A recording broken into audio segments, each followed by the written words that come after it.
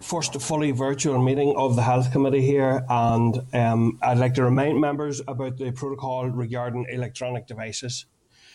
So there have been no apologies received, members. Moving on then to Chairperson's business. This week, I met earlier this week with the Royal College of Speech and Language Therapy. And I have to say it was a fascinating presentation in terms of the extent of speech and language and sometimes undiagnosed or unrecognised speech and language problems and the potential solutions that speech and language can bring to many of our more vulnerable groups. And they were outlining issues with looked after children, issues within prison populations, and huge high numbers of people with unidentified, at times, speech and language issues. And the one thing that they said that they were seeking to increase an awareness of, and they will be writing to the committee more fully on this at my request, but they had asked that professionals across a range of areas, where they see behaviour, the mantra they had was see behaviour, think communication, just as an aid memoir to all sorts of professions, that may be what's behind some of that. So I thought that was a particularly useful meeting, I have to say. Also, I want to note and welcome the fact that the Mother and Babies Magdalene Laundrie's research has been published. We have requested a briefing on that, and we have also, members, we are in the process of organising an informal briefing meeting with the reference group, as we have spoke about before. I'd also like to welcome the fact that the vaccination programme is continuing to roll out. I noted last night that there is now an online portal for booking onto the GP system. There does seem to be some teething areas and some problems with that, but hopefully those will be ironed out, and that will lead to a better outcome, hopefully, or a faster booking system. And finally, I want to welcome very, very much the £500 payment to health workers. I think that's hugely appropriate and very, very welcome. Those workers, as we are all acutely aware, have been under such huge pressure, have been going above and beyond what anyone should expect of them for such a long period of time, that I think that payment is a very welcome. I sincerely hope that those staff all get that full payment, and I also welcome that the students are similarly being provided with a recognition payment of £2,000. I know there is questions out there around who qualifies for the payment, and I think it would be useful to see the department clarifying very quickly today who will qualify for those payments. But in general, it is welcome that those are taking place. So moving on to the minutes then, members, I refer you to the draft minutes there of our meeting of the 21st of January at tab 3.1. Are members content with the minutes? Yep, content. Thank you, members. There are no matters arising there, members, from those minutes today.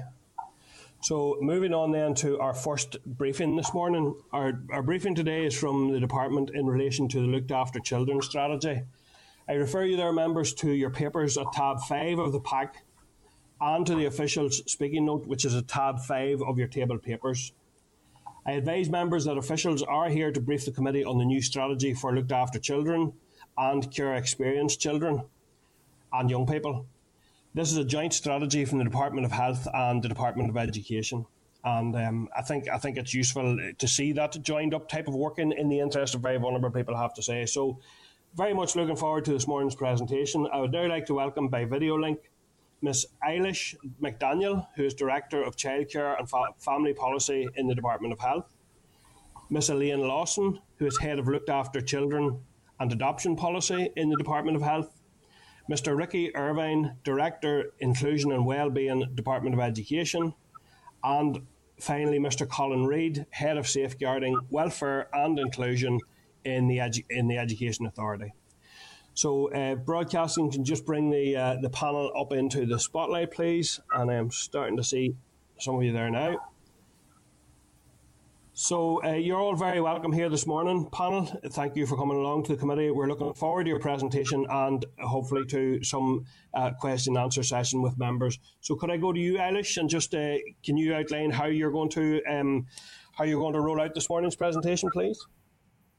Okay, thank you, Chair, and thank you, members of the committee, for the opportunity to brief you this morning. And this is a joint strategy. We are joined by the Department of Education, so I intend to start, Chair, and then I hand over to Ricky Irwin, who will deal with some of the educational aspects of the strategy.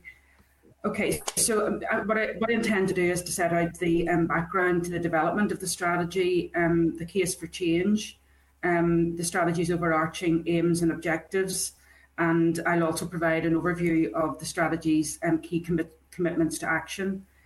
Some of the statistics that we provided you with already in the paper sent to you earlier in the week and in your papers, some of the statistics are slightly different because we've received updated figures just in the last 48 hours. Firstly, I'd like to thank the children and young people, their carers, parents and advocates who've helped in the development of this strategy, and I think it's so much richer and probably more relevant as a result. So turning to the development of the strategy, as members are aware from the Health and Education Minister's earlier correspondence, the new strategy will replace existing strategy, Care Matters in Northern Ireland, A Bridge to a Better Future, which was endorsed by the Executive in 2009. The new strategy is being introduced at a time when there are more children in care than any other time since the introduction of the Children Order in 1995. At the end of September 2019, there were 3,362 children in care in Northern Ireland. Numbers have continued to increase during the pandemic, and there are now 170 more children in care than at the start of April 2020. And that's potentially more than 30 extra children's homes if we work on the basis of 5 children per home, although I'm not saying that all of those children were placed in children's homes. Between the beginning of May 2020 and the end of December 2020, the average 3-week rolling average number of referrals to children and social services was consistently higher than the pre-COVID average, based on the year ending the 30th of September 2019, peaking in late September when the average number of referrals was 35% higher than pre-COVID figures. In January 2021, the average number of referrals dipped below the pre-COVID average, but referral numbers have now increased again to above pre-COVID levels. And that's a pattern that we saw at the start of the pandemic. We saw it again in the circuit breaker, and it's partly why the Safeguarding Board has this week tried to remember people to be very mindful of children who may be at risk and make referrals to children's services. In addition to the rising numbers of children and young people in care, we're also experiencing greater complexity of need within the current looked after and care leaver population. More children and young people have a disability, some have mental health and emotional health and substance misuse issues. So for example, 12% of all looked after children have a disability. Nearly half of these children and young people have autism, while a further 30% have a learning disability. This rises to 15% among care leavers at age 19. There are also higher rates of young parents in care and in the care leaver population. There are, of course, many children and young people who have happy and fulfilling experiences in care and achieve their full potential, and I think that's important to note. However, we know that over 40% of looked after children enter care from the most deprived areas of Northern Ireland. In 2017-18, 43% of children were taken into care from the 20% most deprived areas within Northern Ireland. And in comparison, around 5% of children originated from the 20% least deprived areas. Research has shown it's more likely that children in those areas will experience health and social inequalities, such as lower life expectancy, higher suicide rates, higher rates of mental ill health, with more mood and anxiety disorders and more instances of self-harm, higher rates of alcohol-related deaths, higher drug-related deaths, greater likelihood of becoming involved in the criminal justice system, reduced income and increased homelessness and unemployment. By way of the strategy, we want to address the inequality experienced by care experienced children and young people, to help children in care reach their full potential, and in particular to close the educational attainment gap between them and their non-care experienced peers. And that's why the strategy is being taken forward jointly with the Department of Education. This was recognised in the draft programme for government, which included an outcome to give children and young people the best start in life, and a specific commitment to improve support for looked after children. In the DE-led cross-departmental children and young people strategy, children in care and care leavers are identified as a particularly vulnerable group who require additional support to reach their full potential. This new strategy for looked after children will support the aims of the wider children's strategy by placing and maintaining a focus on care experienced children and young people. The stated aim of the strategy is to improve the well-being of care experienced children and young people and to give them the best chance of the life they each deserve.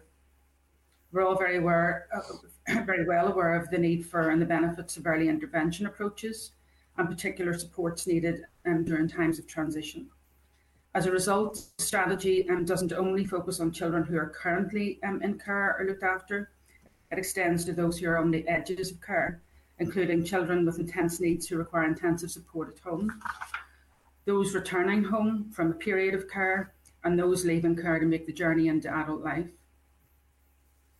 It is also intended to extend to children who are adopted from care or who leave care to live with someone other than their birth parents, so for example, under a private law order like a residence order. The strategy is rights-based and is firmly anchored in the Children's Services Cooperation Act, which requires government departments and children's authorities to cooperate with each other and to improve the well-being of all children and young people in Northern Ireland. Well-being within the strategy has the same meaning as in the Children's Services Cooperation Act and in the wider children's strategy, which the Act requires the Executive to adopt. By way of action under the strategy, the aim is to, as far as possible, ensure that care experienced children live in a society in which equality of opportunity and good relations are promoted, that they are physically and mentally healthy and living in safety and stability, that they are learning and achieving and enjoying play and leisure opportunities, and finally, that they experience economic and environmental well-being and are enabled to make a positive contribution to their own communities and to wider society. Within the world of looked after children, the term corporate parent is well understood and captures the responsibilities of health and social care trusts to look after children. The strategy introduces the concept of the corporate family, which recognises that trusts need the support of other public authorities, government departments, their arm's length bodies, local government, and indeed voluntary community and independent sector organisations to effectively deliver improvements in well-being to care experienced children and young people. Turning to what we will do to improve the well-being of care experienced children and young people, there are 61 commitments to action in the strategy, and I'll focus on those actions other than those which relate to learning and achieving, and Ricky will deal with those separately. The key actions include a cross-departmental family and parenting support strategy, which will be developed to promote positive parenting, help to build resilient, stable and strong families, and meet the needs of families experiencing greater challenges. We will enhance family support hubs to reach a greater number of families who need early help services, and which may prevent the involvement of social services at a later stage. A new way of working with families within social services, known as the Signs of Safety practice model, will continue to be rolled out. It's a strength-based approach within social work, which seeks to involve the wider family and friends network to help keep children safe and well. A new framework of integrated therapeutic care will be rolled out across looked after children's services to ensure the care provided is person-centred and therapeutic. It will place an emphasis on relationship-focused work and will provide the basis for securing safety and stability for the child. Under the framework, practitioners will build an understanding of the child presenting needs and put in place therapeutic supports and interventions for the child, their families and their carers to help them build positive relationships and support a range of improved outcomes. In fostering, we will continue to work to attract greater numbers of committed individuals into this critical role through robust marketing campaigns informed by foster carers and organisations who work with them. Foster carers know best what will attract individuals and families into fostering and what we need to support to support them to enable them to stay. We will expand specialist foster care placements to support young people with additional needs, such as children with a disability, mother and baby placements, those with challenging behavioural problems or unaccompanied asylum-seeking children. In residential care, we are introducing peripatetic support teams to provide multidisciplinary support to young people who may be in crisis to, among other things, prevent entry into the criminal justice system, where looked after children are overrepresented. So, for example, in 1819, around 2 in every 5 children or young people in custody were in care. We're also expanding flexible outreach services to provide support when looked after children feel particularly vulnerable, such as in the evening or at weekends. And there will also be a capital programme for residential provision for children with a disability. For children and young people leaving care, we're introducing post-permanent support teams. And the teams will work, for example, with children who have left care through adoption, who continue to need support to perhaps deal with early trauma and to minimise the risk of their new family home breaking down. We will continue to work with the Department for Communities and the Housing Executive to expand the accommodation options for care experienced young people, including those leaving care, which keep them safe and offer a stable and supported home base from which to pursue a career, training or further education. We're also introducing a new capital scheme, which we've called the Staying Connected scheme. This is intended to enable children and young people to stay longer with their carers, to stay closer to their last placement, having aged out of care, and to stay together with their sibling group. So this could involve making it possible, for example, for a foster carer to extend their home, or for a trust to purchase a property within close proximity to a children's home. For unaccompanied asylum-seeking children, we intend to introduce a regional social work assessment, reception and advisory service for separated, trafficked and unaccompanied and separated unaccompanied and asylum-seeking children. That's social workers with the knowledge, the skills, the expertise and experience necessary to address the needs of and provide appropriate support to the increasing number of unaccompanied children arriving in Northern Ireland. We will also invest around £10 million to establish a new regional purpose-built residential facility for unaccompanied and asylum-seeking children, which will increase placement capacity. Work has already started with the Department of Justice to establish a new regional care and justice campus in place of current secure care and juvenile justice arrangements. The campus will include a secure care centre, on-site step-down provision and community-based satellite services. Work is being taken forward within the department on a new mental health strategy, and I know the committee is aware of this, and in relation to CAMS, a managed care network for children and young people with acute and high intensity care needs will be established. A holistic health appraisal will be introduced in place of the current annual medical assessment arrangements and will involve school nurses and school nurses. The views of children and young people were important and hugely helpful in the development of the strategy, and they will be equally important during implementation. Among other things, we will introduce a biennial survey to gather the views of children, care experienced children and young people, and those responsible for their care to assess whether they consider outcomes are improving for them. Legislation will be required to deliver some actions, and this will be done by way of an Adoption and Children Bill, which the Health Minister intends to introduce in the Assembly in March, subject to executive approval. The bill will place advocacy arrangements on a statutory basis, require trusts to publish details of the services they offer in their area to young people who have left care, enshrine corporate parenting principles in law, enable disabled children to avail of short break care away from their families without needing to be looked after by a health and social care trust. Strengthen care planning arrangements and the operation of fostering panel arrangements. Place a duty on health and social care trusts to undertake an assessment of need for adoption support services. Extend support for care leavers up to age 25 to enable them to continue in or return to education or training.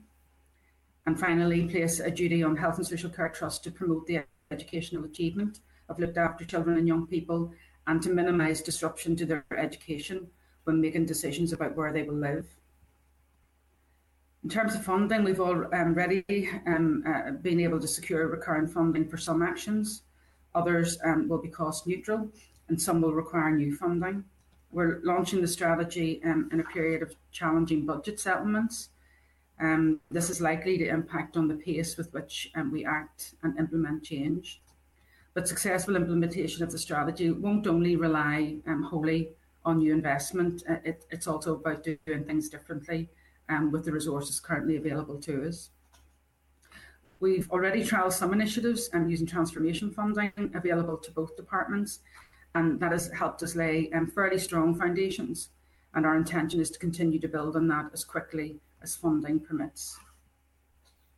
In terms of measuring how well we are doing in implementation, the intention is to introduce a report card with performance measures or indicators associated with each of the strategy's outcomes, and work is progressing on the identification of appropriate indicators informed by responses to the consultation on the draft strategy. We will use a range of methods to measure performance, and we will collect and analyse data, building on existing data sets, undertake surveys of children, parents and professionals, evaluate new services, commission research where appropriate, and initiate inspections and reviews. It's important that we deliver tangible, lasting improvements and wellbeing outcomes. So if you were to ask me what success would look like, potentially fewer children in care, improved health and education outcomes, the attainment gap closing, greater numbers of care leavers in further and higher education, living in stable homes and generally doing well in adulthood, care experienced children who are loved, who feel loved, and know how to love with ease in return. In short, living the lives they deserve to live and that we are collectively duty bound to make possible. And at this point, Chair, I'll hand over to Ricky, and both of us will address any follow-up questions that you may have. Good morning. Thank you very much. Eilish, yeah. Go ahead, Ricky. Thank you, Ricky. Yep. Thank you, Chair, and thank you, Eilish. Yes, I'm Ricky Irwin, Director of Inclusion and Wellbeing in the Department of Education, and I'm joined by Colin Reid, who's the Head of Safeguarding in the Education Authority. I suppose just following on from Eilish's opening remarks there, I'd like to focus just a wee bit on our journey within education that we've had, which has led to this first strategy dedicated to children looked after. As Eilish has noted, we commissioned the OECD 2016 case study, Improving the Educational Outcomes for Looked After Children, to help us pinpoint the most effective interventions for this cohort of children and young people. Supporting them had been a priority for the Department of Education for a number of years up to that point, albeit with limited success, and a refocus was required. The case study included a number of key themes which have informed our approach going forward. So these included the following: a coordinated strategic approach between health and education with strategic priorities set from the perspective of the child, a focus on well-being for all children and supporting the particular needs of looked after children integrated within an overarching strategy, identification of the key drivers behind poor outcomes and addressing these in an integrated way, a steward identified from within existing governance structures to build a truly child-centred approach to the care, education and well-being of looked after children, provision for looked after children to be harmonised across agencies with interagency working needs regularly reviewed, and removal of barriers including insufficient funding, staff time, quality home placements and underinvestment in research and programme evaluation. It also looked at providing tailored support to children who are looked after in education to ensure they have a positive and engaging learning experience, and enhancing access to support resources and training for educational settings, and building capacity within education on trauma and attachment, and reviewing and adapting the personal educational planning process and coordinating this with the personal learning plans for children and young people with special educational needs, identifying the primary causes of the educational attainment gap and measures to address it, and developing an effective multi-agency approach. We believe that all of these elements combined will transform the educational experience for our children and young people who are looked after. So taking these findings into consideration, we took two main steps. We agreed with the Department of Health that a joint strategy would be developed, and we developed a pilot that would test the role of the champion for children and young people who are looked after within the educational settings. And this champion had the role of identifying the key interventions to raise educational outcomes at key stage 2, improve multi-agency working, challenge existing supports, and identify and respond early when the looked after children needed additional support. The educational element of the joint strategy focuses on building the success of the pilot of the champion by establishing the role on a permanent basis within the Education Authority, supported by a new service, as well as targeting the areas that I mentioned previously. So that's just a brief overview of the educational aspect. Thank you for this opportunity to update the Health Committee on progress. We're keen to hear your views, and we're happy to answer any questions that you may have. Thank you. Okay, thank you, Ricky. Thank you, Eilish. Very, very comprehensive. The combination of the two presentations, extremely comprehensive, and there's clearly been a lot of work done, and I think that's to be welcomed. I suppose just in terms of the question and answer session, maybe if one of the panel could sort of lead on an answer, and then unless there's something specific or that needs added to, maybe Eilish, yourself or one of your team can identify who will pick up on a particular question from members. So firstly from me then, that you had indicated there are significant funding resources in a difficult funding situation, Eilish, but can you quantify in real numbers what the estimated funding would be necessary to deliver this strategy, and what the prospects in the current climate are of securing it? Okay, so the estimated cost of delivering the strategy over the next 3 years is around £24.5 million. That's in resource terms, and we also estimate a capital need of around £11.5 million. In year one, 21-22, the cost of implementing the strategy, I think, is around £7.8 million. And we have made bids to cover the cost of the actions that will be taken forward this year.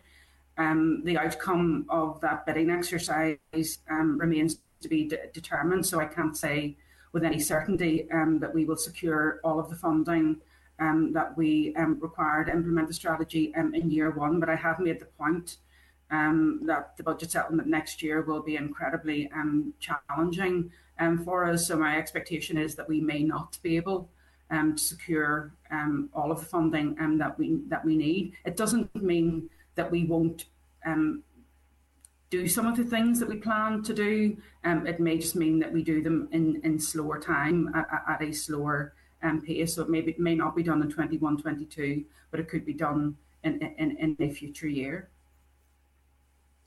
Okay, thank you. And just briefly, does that 11.5 million capital include any part of the Care and Justice campus, or is that separate? So we haven't costed the Care and Justice campus at the minute.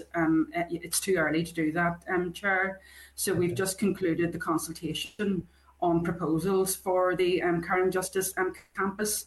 If I'm honest with you, we already invest a considerable amount of money across both facilities, the Juvenile Justice Centre and the Secure Care Centre. I think we should be able to deliver something better with the funding currently available to us, but that remains to be determined. Okay, thank you. And just to declare my own interest in terms of having worked previously as a social worker and indeed with looked after children at times. You have mentioned throughout, Eilish, and I do appreciate the fact that you have mentioned young people, you've mentioned people who are ageing out of care, and so there's clearly an awareness of the issue of that it's not just children we're talking about here, and we're all, I think, very conscious here on the committee of the cliff edge that many young people face leaving looked after care, or can face. I'm not saying they always do, but can you explain what support is provided to older children and younger people, and what age it's anticipated, or is there any change being considered within the consultation in terms of the age that supports would continue for? Because we know it's very important, the relationships, the structures that support around a young person at that very vulnerable stage. I know some countries in Europe who do this type of thing very, very well actually go right to 25. But are there any thoughts or any plans within the consultation to look at the issue of age? Oh, okay. So I think I did cover that in my opening remarks. Apologies if that wasn't clear. So under the Adoption of Children Bill, the intention is to extend the age limit for support having left care. So it will move to age 25 for those in education, training or employment, and there will be supports available to young people up to that age. I mean, I think over the course of the last couple of years, we have tried, for example, to extend the range of placement options for children who have left care. So we've now got around 16 supported accommodation projects across Northern Ireland, providing around 165 placements. And we also introduced in the last couple of years supported lodgings, and that's enabling young people to not be in a group setting, but in a familial setting and with a host family. We've got around 30 placements from 2 pilot projects that we established, and now the intention is to roll that out across all 5 trusts and extend that to around 50 placements, 10 placements per trust. So we have tried over the course of the last couple of years to make a better offer to children who have left care. I think that will improve further when we extend the age range under the Adoption and Children Bill. Of course, that's not going to happen overnight, Chair. We need to get the legislation through the Assembly, and then obviously then move to implementation of the legislation. But the proposal is there. Yep. Thank you, and that's very, very welcome. And then in terms of the progress and the anticipated level of progress, and I know you've set out the areas, but what would success be in terms of closing the gap in terms of progress for younger people within education? Oh, okay. So for example, the statistics are not very pretty. And Ricky may well come in behind me here. But if we look, for example, at GCSEs, and if this is a measure of how well children are doing, and I appreciate that there are other measures of how well children are doing, but for GCSEs, obtaining 5 of them at grades A to C, for children who are looked after, it's around 40%, 43% for children in the general population. It's in the order of 70%. So the attainment gap is huge. So if this strategy is successful, it is a joint strategy with the Department of Education, we should see that dreadful statistic begin to move and the gap being closed quite substantially. So it is one to watch. At A level, the gap is incredibly the same. I think it's 7.9 looked after children achieve 3 A levels at grades A star to MC, and I think for the general population it's at the order of 40%. So again, the attainment gap there is huge. It is a statistic I think that we will want to closely monitor over the course of the next couple of years, and I think it will be one determinant of how well otherwise we're actually doing. Ricky, do you want to add anything to that at all? Yeah, thanks, Alice. I think you've covered the stats there. I mean, there is a huge gulf between attainment levels between looked after children and non-looked after children, and GCSE and A-level results, I suppose, are just one indicator that education would be looking at. But in terms of the evaluation of the project that we delivered, it focused more on Key Stage 2 children and younger children, and we knew from evidence that performance in maths and English would dip significantly for children who are looked after between key stages 1 and 2. So that became the focus of the early intervention and transformation programme that was delivered through the Education Authority. And the evaluation of that showed us that dedicated support and approach that was taken resulted in the performance levels actually being in line with the rest of the population of children around Key Stage 2. So for us within education, our focus will be on primary initially and expanding that out to other primary cohorts, particularly beginning at Key Stage 1 and potentially in the early years. And then as we go forward with our delivery of the strategy, we'll then move into the post-primary area with additional investment that would be required for that. Thank you. And then final one from me, Eilish. I'm conscious that this has been extremely comprehensive. It's also been quite heavy in terms of the language, and we all understand that. But I'm wondering, in terms of co-production and co-design, how the voice of children and young people were included in this, and how they were supported to engage in what are heavy enough issues in many ways, but also are they involved in ongoing review and how that's being supported? Okay, so I mean, I can tell you that children and young people were very much involved in the development of the strategy, and I'll take you through some of what was done just to give you a measure of that, and Elaine may be able to come in behind me with more detail. If I can say, I mean, I've already referred to the intention to undertake a biennial survey. So periodically we will ask children and young people how well we are doing. So again, we will continue to capture their voices throughout implementation.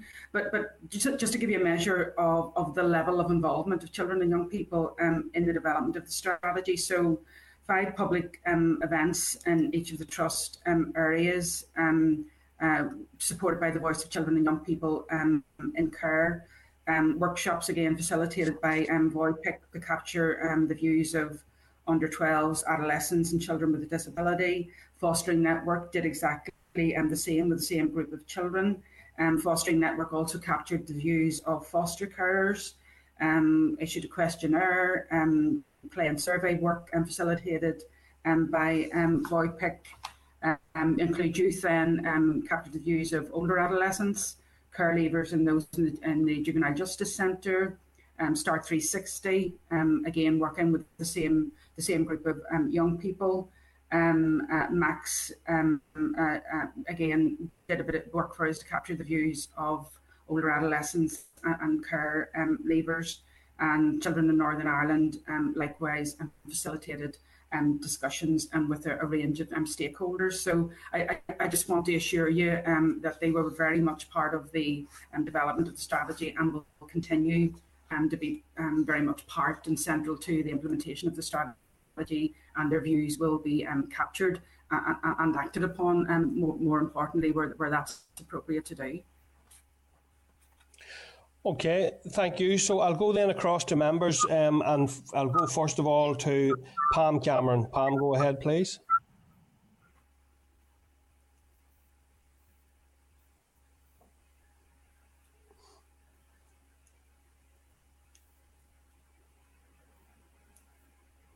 Can Pam be brought into the spotlight there, broadcasting? I don't think, yeah, there we see her now. That's me now.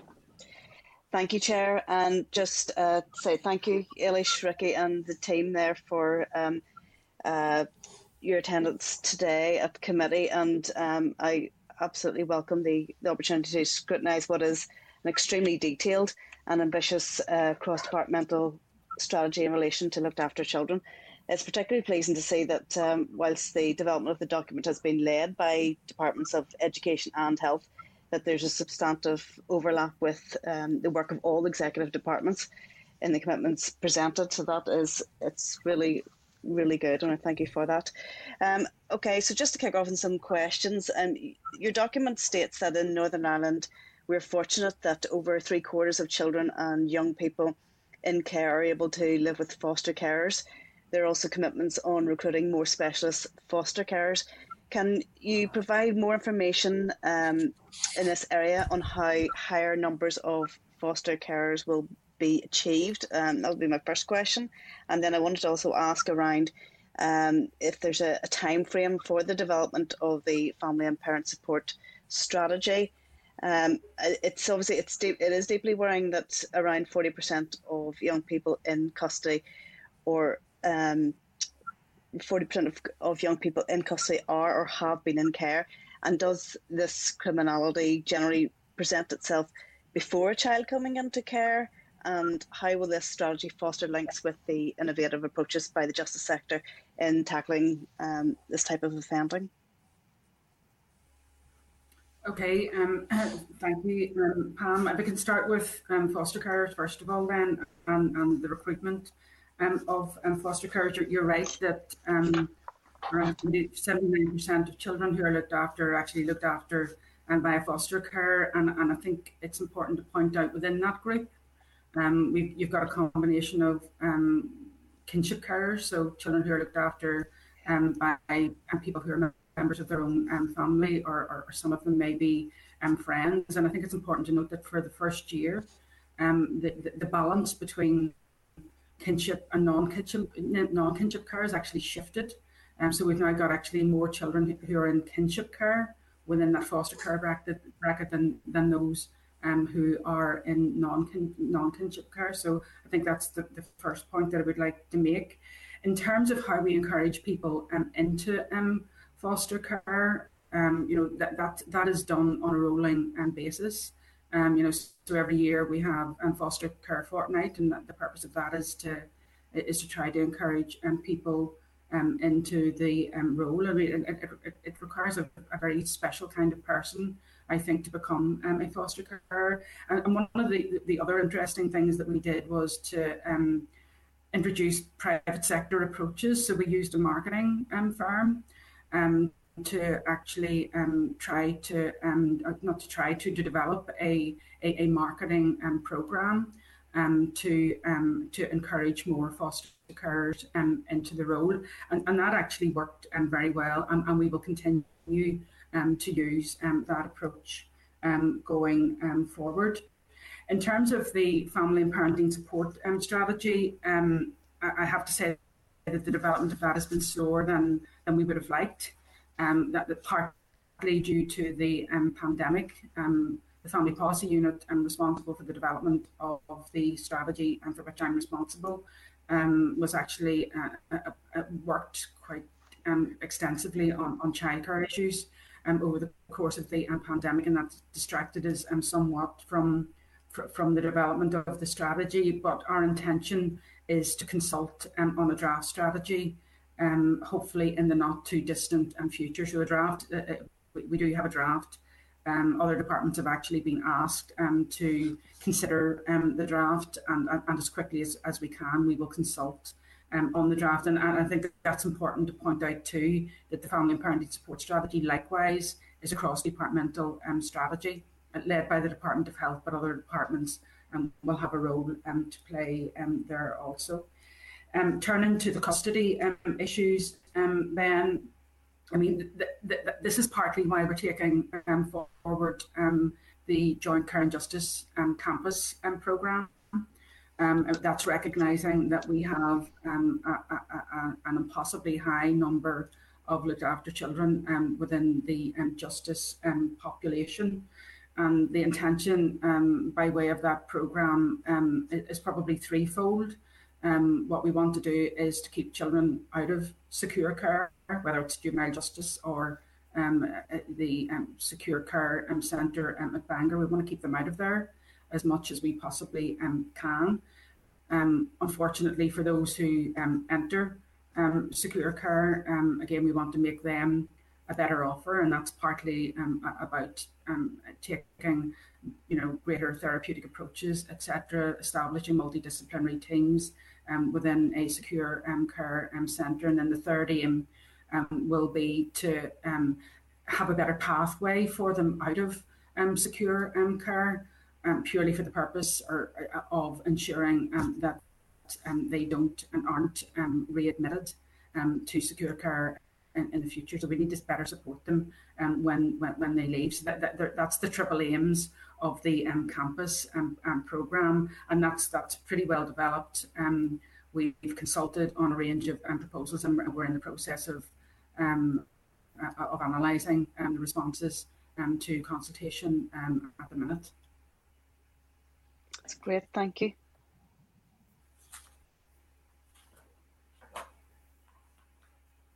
Okay, thank you. So we'll then go, I have an order at this point in time indicating Cara Hunter, then I'm going to Paula Bradshaw, or Leah Flynn and Jerry Carroll.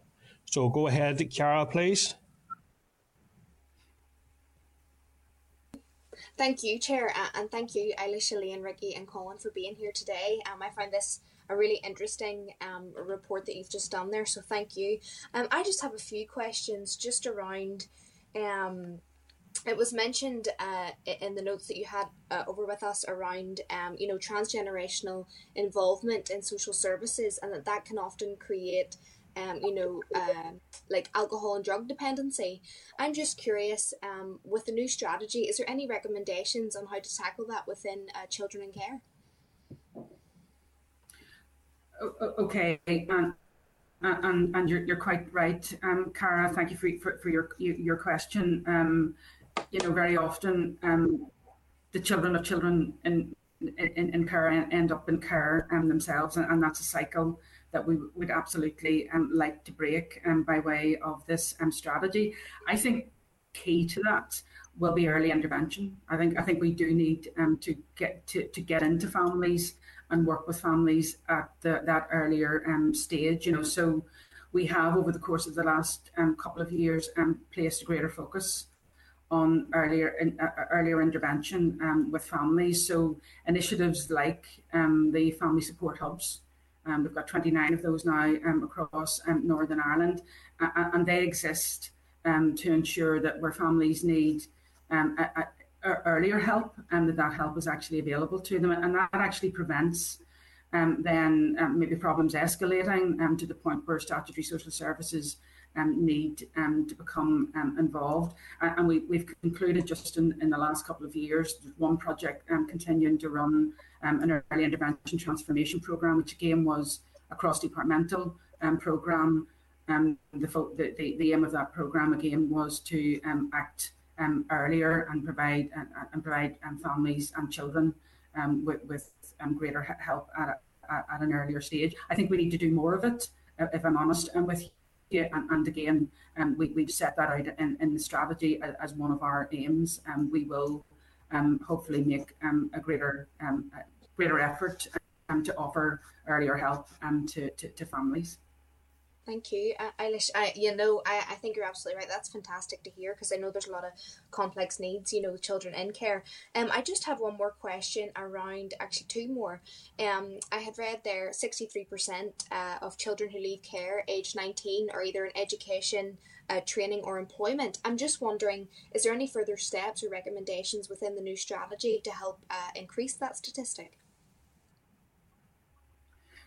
Okay, so this is my response to the Chair's question about extending the age range for children who have left care. So we will extend that to age 25. The purpose of that is to ensure that help is available longer for children who have left care, particularly those who are in education, training and employment. Part of the solution too is to ensure that they have stable homes that they can live, that they're living and not moving from place to place. So greater stability of placement too, and we want to deliver. But I think by extending the age range, that I think we should begin to see that statistic improve too, and have greater numbers of them either in education, training, or employment, simply because they're better supported. That wraparound support. Okay, thank you. And lastly, I had noted there, it's very welcome news. You had said around £10 million of investment to create a building for unaccompanied asylum seeker children. I'm just wondering, can you just expand a little bit on that and tell us a little bit more? Okay, so at the minute we have a regional facility for unaccompanied and separated children in Northern Ireland. The intention is to develop that further, to create a purpose-built facility, because the facility that we have at the minute certainly isn't purpose-built, and by the greater investment we'll actually increase the number of places available for these young people. I mean, the numbers have been increasing year on year. I think the statistic is something like in the last 5 years, there's been a 140% increase in the number of referrals to social services, and a 177% increase in the number of unaccompanied children actually in the care system. So, and I think in the last couple of years, between 1819 and 1920, the number has actually doubled. So we have seen greater numbers of these young people come into Northern Ireland. We need to have placements for them. That's partly what we're doing by way of the creation of the new facility, and we need to have greater supports for them too. So we're doing things like, and I've mentioned this in the opening remarks, we will put in place a new social work service, a regional service, so that we build up a level of knowledge and expertise among social workers, to enable them, empower them, make them better equipped to actually offer support to unaccompanied children. But the numbers have increased significantly over the course of the last couple of years.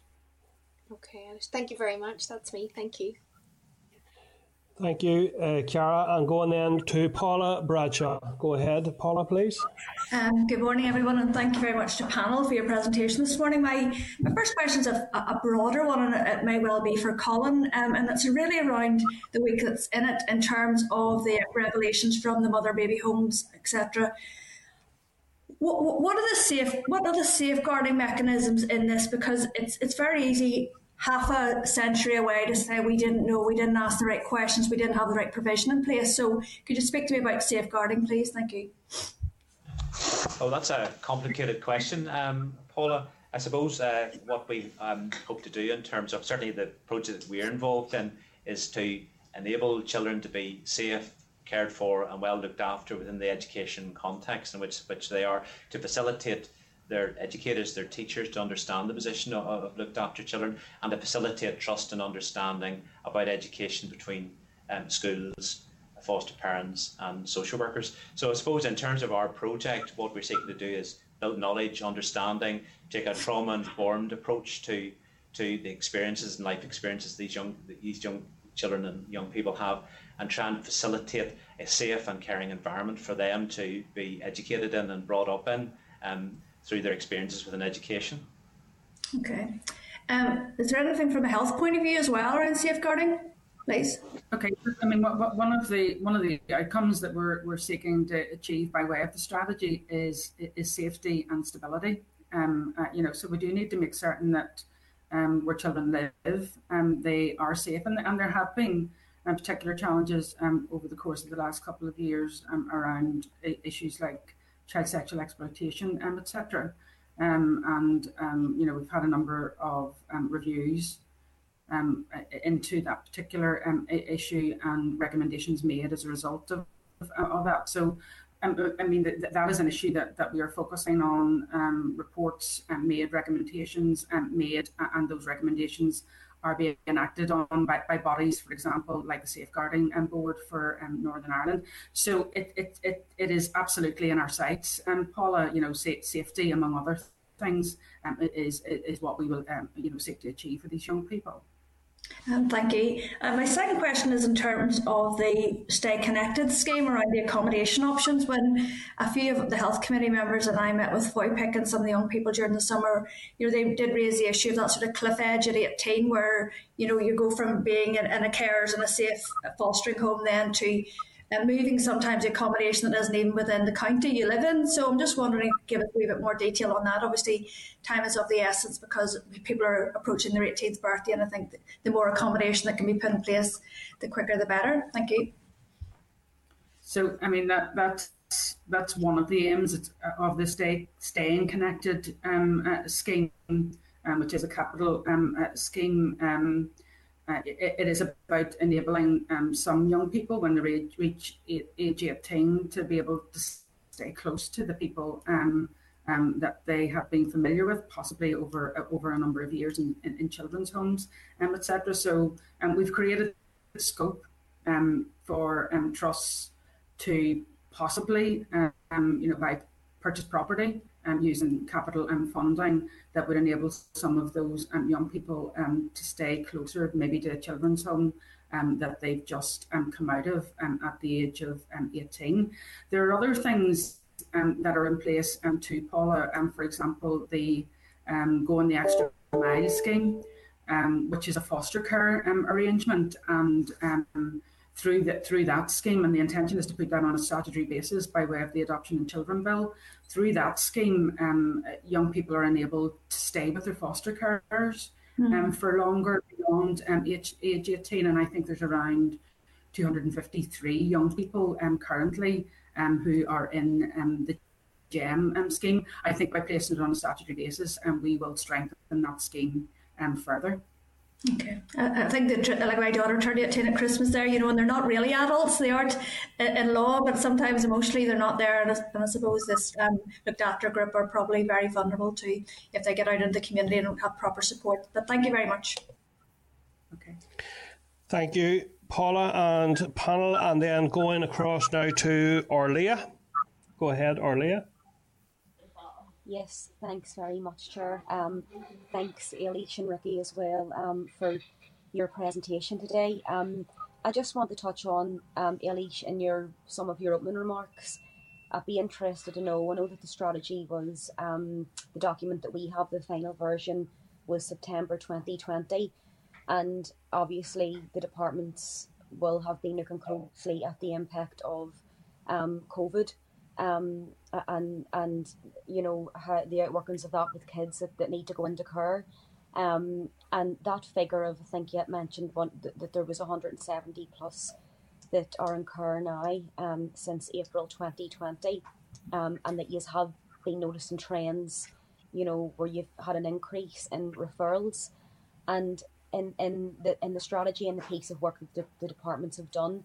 Is there any sort of, lessons that have been learned, or, is there any learning from COVID that's reflected within the strategy? And I ask that question because I know that we've had briefings at the Health Committee previously, and at the beginning of the pandemic there was concerns, especially around the schools closing and stuff, and that routine where the teacher, would be the most likely person to identify some of the risks and be able to make those referrals, and there was a fear that maybe referrals might decrease because of that.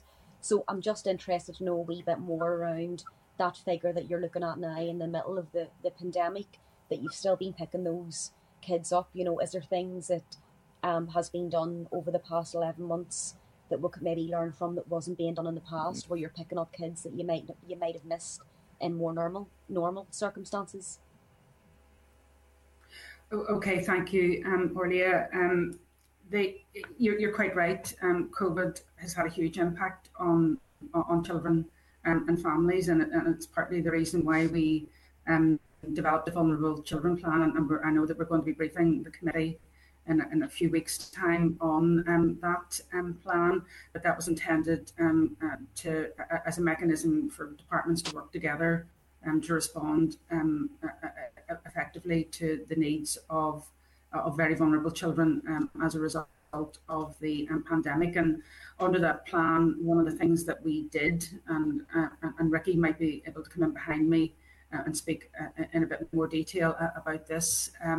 We had a strategy to get vulnerable children into school. Now, it didn't work as well in the first lockdown, but arrangements are in place at the minute to, as far as possible, get as many vulnerable children into school, because I think that provides them with a level of support that they may not have at home for many reasons. So I think that was very important. Within health, I mean, a couple of the things that we did, we did provide additional support for foster carers, for example. So we added to the foster care allowance, the household element of the foster care allowance, again, just to support foster carers to deal with children who would otherwise have been at school. And I think Trust at the start of the pandemic too made payments to all of the foster carers in Northern Ireland to help them support children in their care. We have invested in residential care where the pressures have been great because of maybe staff illness and staff self-isolating, just simply having to deal with challenging behaviours within residential care. We did make an investment in residential care to, I think, of the order of 2.5 million, and that was about to enable trusts to put contingency staffing arrangements in place, but also to develop or put in place isolation units, which were necessary to within residential care. In addition to that, we've made investments in our family intervention teams too, to increase capacity there, an investment of around £4.5 million.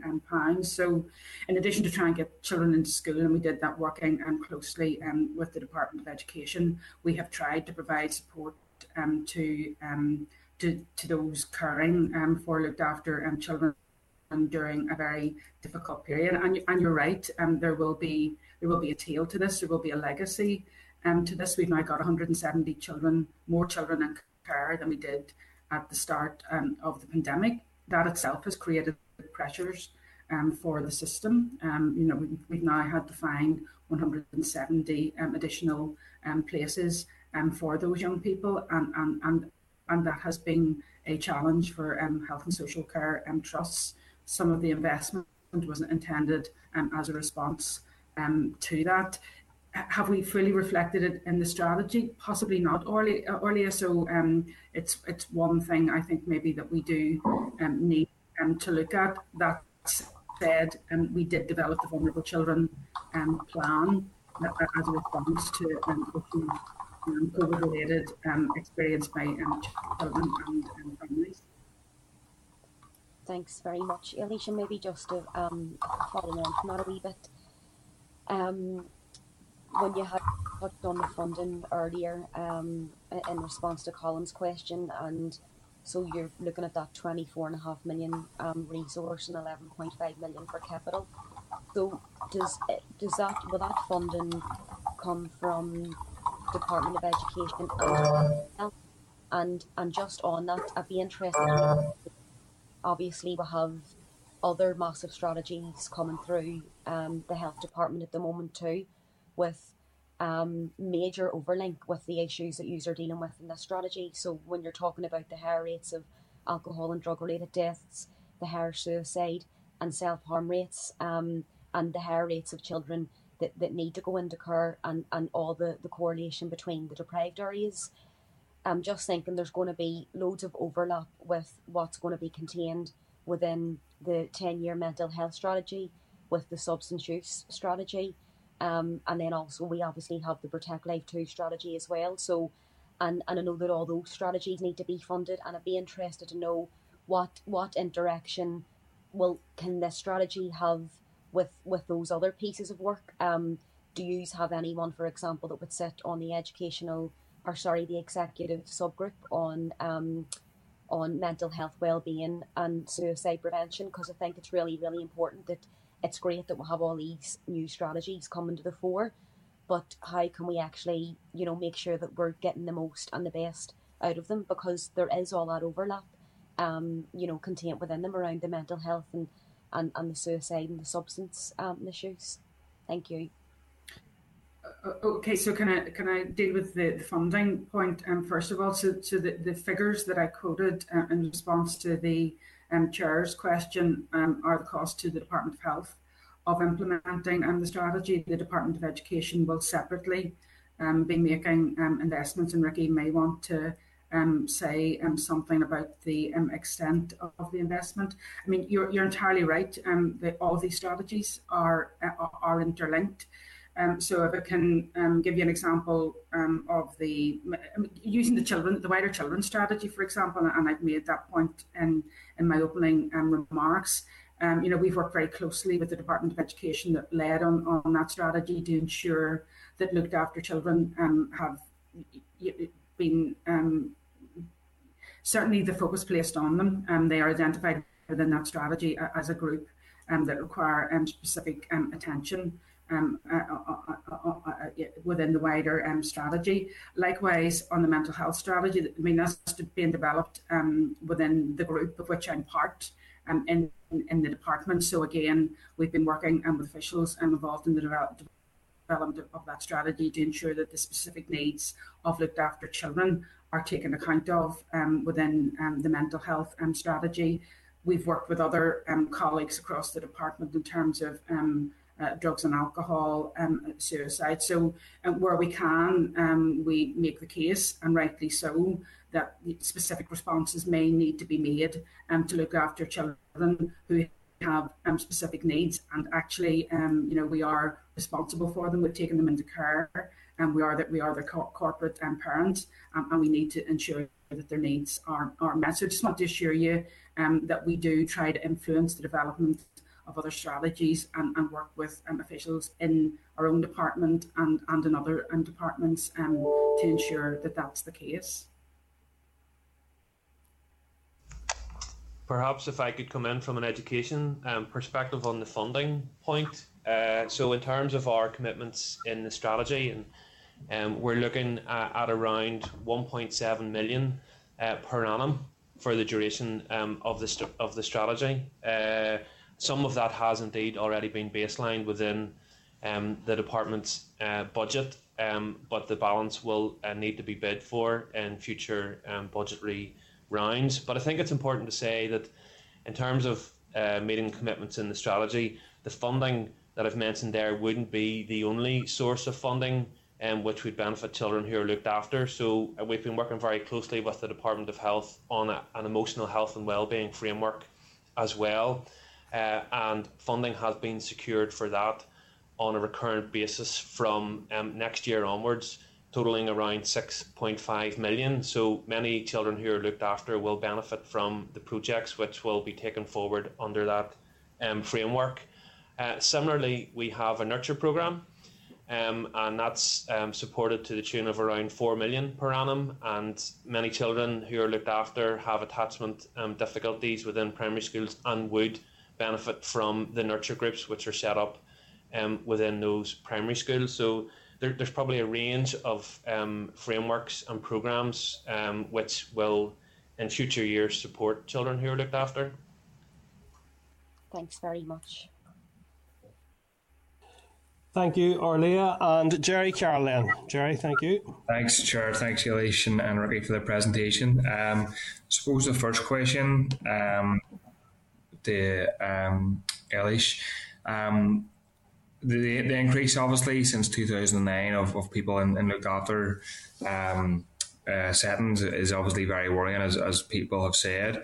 I mean, what's the assessment of that? I mean, it's obviously the year after the last recession, and it's increased. And there's 43% of people, according to the PAC, obviously, who are looked after, come from the most depraved areas.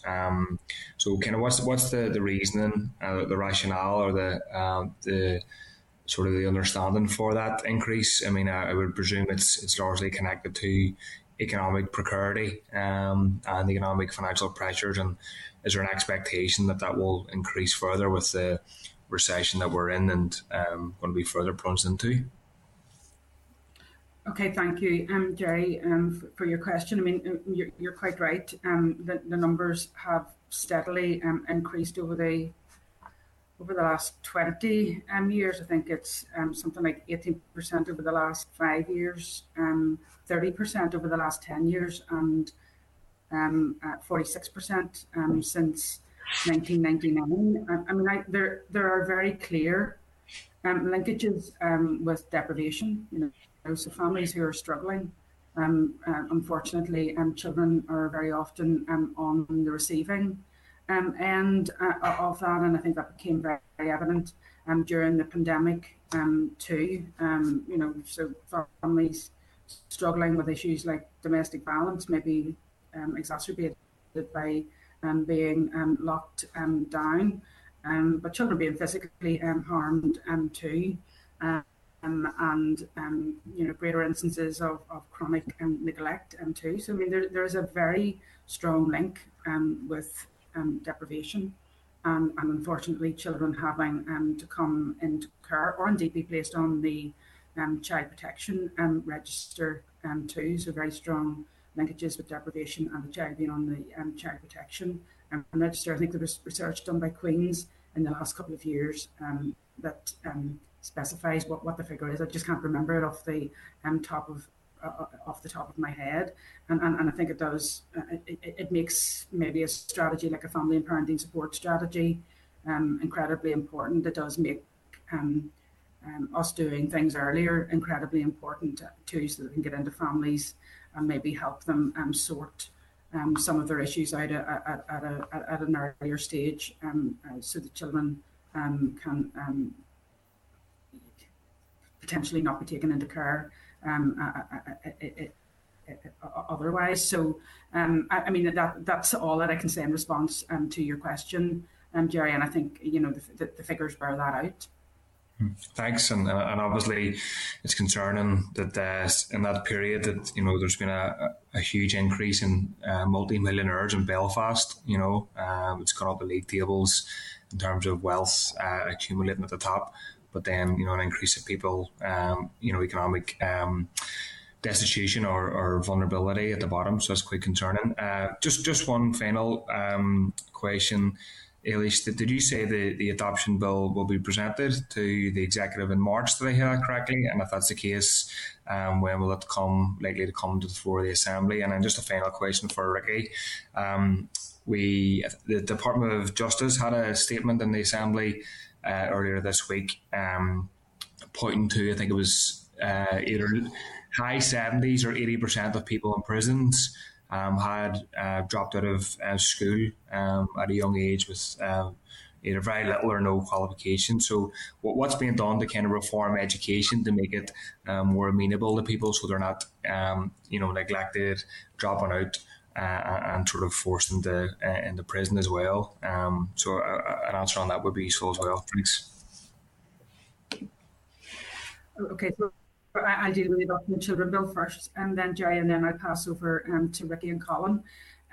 Yes, the intention is to introduce the bill in the Assembly in March. So I think we'll have a first and second reading before Easter, and then it will come to the committee for scrutiny after Easter. I think that's the plan at this stage, and we are on course to achieve that. I mean, it has to come to the Assembly, I think, at March the latest, given it's a fairly substantial bill, around 150 clauses contained within it. So we need to get it into the Assembly around March time to give us the chance of getting it through the full passage before the Assembly is dissolved again.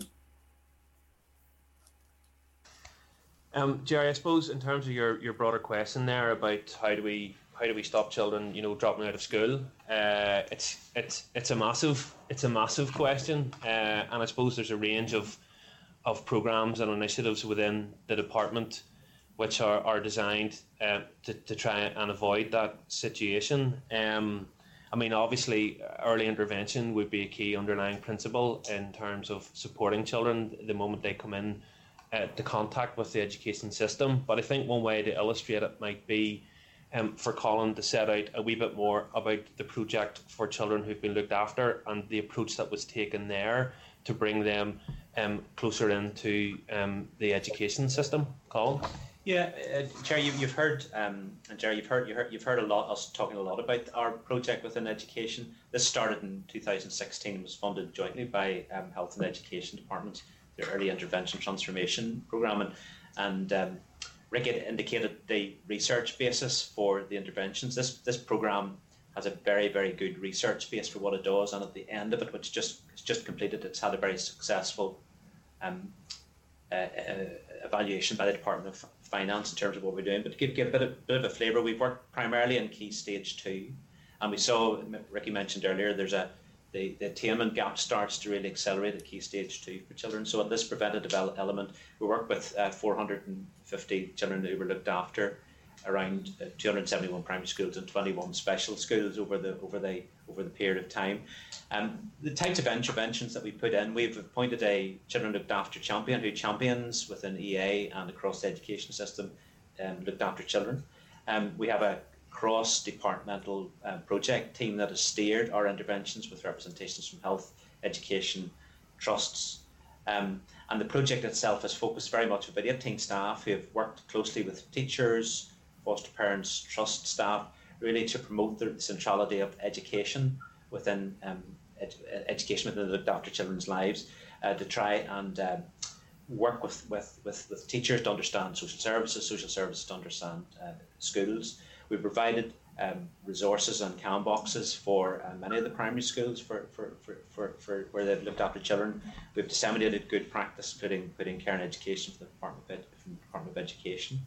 And we created what was called the TAP project in Southeastern and Belfast Trust, which is a small multi-professional team with education psychology, clinical psychology, that provides a consultation model for schools and supervising social workers around education, and also a formulaic approach for those children with the absolute needs, most needs. And that's been highly successful at helping social workers, teachers understand the nature of what they're dealing with, and has a trauma-informed approach at the centre and attachment approach at the centre of its intervention. We have set up helplines, electronic inboxes to facilitate foster parents, social workers, schools to contact us about education issues, and we've seen great success from the interventions within that project. Rick had indicated that we'd seen a reduction in the attainment gaps between children who are looked after and their peer group. The intention is that we roll this project out to Key Stage 1 and 2 with a focus and looking to the future about moving into the post-primary phase and the nursery and early years sector. We have at the moment about 18 staff who are made up of education welfare, education psychology, teaching, youth service, who work together on the project. We'd probably move up, subject to funding, to a cohort of around 30 staff to cover the entire key stage phase. What's interesting as well is through the work of this project and our collaboration, we're able to gear up additional resources from other sectors. So, for example, youth service and EA are looking to put in additional resource. Our colleagues in health and social care are appointing a number of Band 5 social workers to focus purely on the needs of looked after children and to work closely with our project. And through working in this collaborative way, we're actually able to embed early intervention and prevention with these cohort of children. And hopefully, Jerry, as we move the project through, that we'll see a reduction in children falling off or getting involved in criminal justice stuff, and actually prevent some of the things that you mentioned. Chair, if I may, if I could just make a further point about the importance of collaboration and joint working between health and education, which is kind of a central theme which runs throughout all of this. We talked about the COVID experience previously, and Eilish had set out some of that around vulnerable children. What is very clear is that if we're going to support our most vulnerable children, there needs to be very clear and integrated working between health and education authorities, and that is something that I have seen enhanced over the course of the last few months, not just through COVID, but through a range of programmes, including children with special educational needs, for example, and children who are looked after. So I would engage regularly with Eilish and her health colleagues on a range of matters, and I think what we've got to is a point where there is excellent working, and we are seeing improved outcomes. And I think the Vulnerable Children Plan and the contingencies that we've put in place to support children in the education setting, and those children who are very vulnerable in the home setting as well, have shown that. And in terms of children who are looked after, we know that 55% of them would have a special educational need. That's a significantly higher percentage than the general pupil population, which is around 20%. So it just underscores the importance of ensuring that we are working together at various levels, both on the ground and at a strategic and policy level, and I think we're doing that now. And just a bit, Chair, if I may add, Chair, that one of the things that's been most successful is we've worked with the Department of Education in developing PEP guidance. So this is personal education planning for looked after children, and we've piloted that with schools and with social workers as well, working together for looked after children. Very successful in terms of having meaningful, purposeful, real plans that involve the voice of the children in their education needs. Thank you. Okay, thank you, Jerry, and thank you, panel. I think that has been a very, very comprehensive, I have to say, and I want to thank you all for your contributions to that all, and that's a very positive note, I think, Ricky, that you're finishing on, and it's in keeping with other things we have heard. If one good thing is to come out of this pandemic, it would appear that silos have been broken through to a large degree, and I suppose in relation to this work that we're talking about, I'm also struck by a presentation I received this week, or a meeting I did this week with speech and language therapy, where they were indicating about the huge levels of speech and language issues that are within looked after children, and also within children within the justice system and adults within the justice system. And I think that whole idea of interdepartmental working, of multidisciplinary working, is something that will add value to everything that we're doing. To me, I suppose it's the modern day equivalent of the old saying that it takes a village to rear a child. I think everyone brings a certain part of the solution, and the more we're open to that, I think the better we can deliver for those people who so badly need it. So listen, that's been very, very useful, very comprehensive. We look forward to engaging with you in future around the vulnerable children, and indeed I'm sure on this strategy as well. And I want to thank you for your time here this morning, for your engagement with the committee and your answers to the questions, and to wish you all the very best of luck in the time ahead in terms of delivering and developing the strategy and implementing that, and just to wish you all the very best. And thank you for presenting to us this morning. Thank you. Thank you. Okay, members,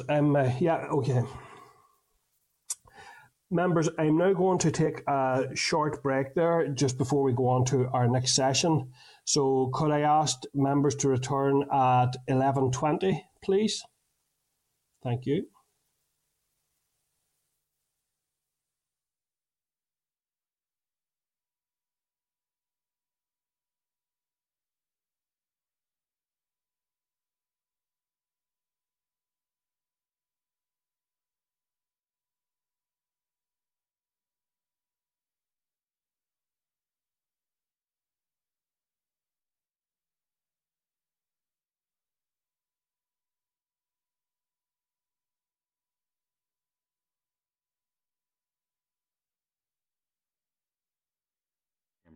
Programme signed.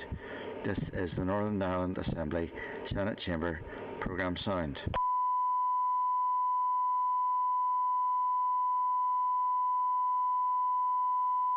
This is the Northern Ireland Assembly Senate Chamber. Programme signed. This is the Northern Ireland Assembly Senate Chamber. Programme signed.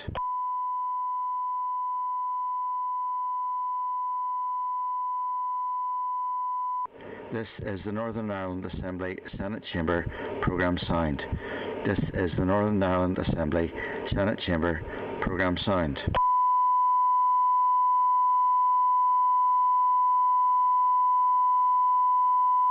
This is the Northern Ireland Assembly Senate Chamber. Programme signed.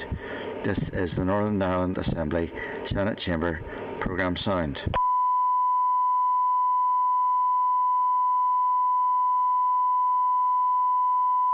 This is the Northern Ireland Assembly Senate Chamber programme sound. This is the Northern Ireland Assembly Senate Chamber programme sound.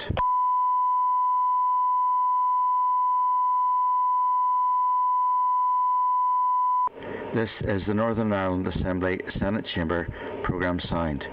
This is the Northern Ireland Assembly Senate Chamber programme sound.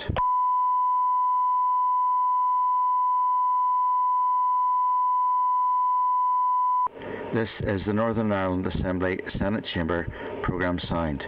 This is the Northern Ireland Assembly Senate Chamber programme sound.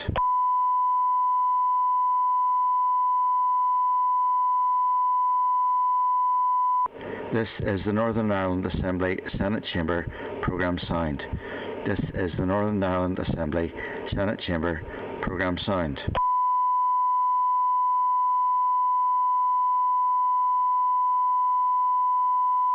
This is the Northern Ireland Assembly Senate Chamber programme sound. This is the Northern Ireland Assembly Senate Chamber programme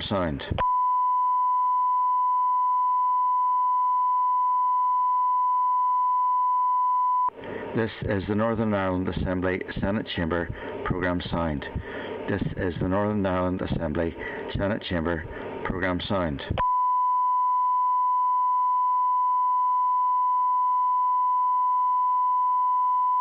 This is the Northern Ireland Assembly Senate Chamber programme sound. This is the Northern Ireland Assembly Senate Chamber programme sound.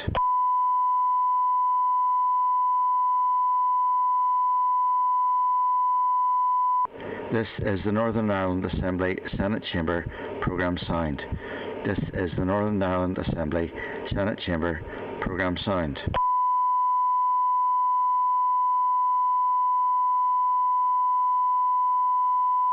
This is the Northern Ireland Assembly Senate Chamber programme sound.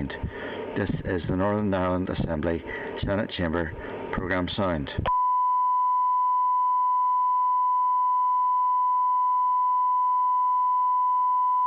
This is the Northern Ireland Assembly Senate Chamber programme sound. This is the Northern Ireland Assembly Senate Chamber programme sound.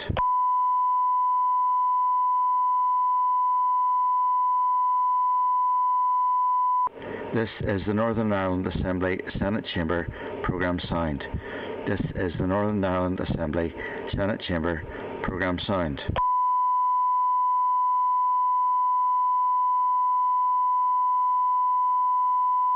This is the Northern Ireland Assembly Senate Chamber programme sound. This is the Northern Ireland Assembly Senate Chamber programme sound.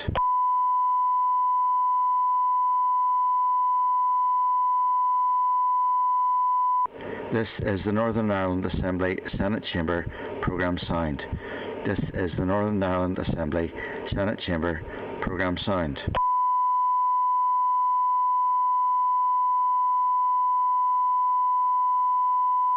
This is the Northern Ireland Assembly Senate Chamber programme sound.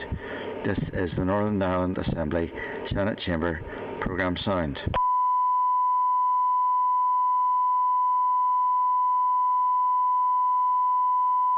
This is the Northern Ireland Assembly Senate Chamber programme sound.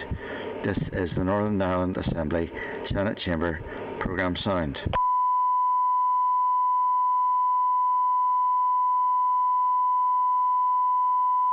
This is the Northern Ireland Assembly Senate Chamber programme sound. This is the Northern Ireland Assembly Senate Chamber programme sound.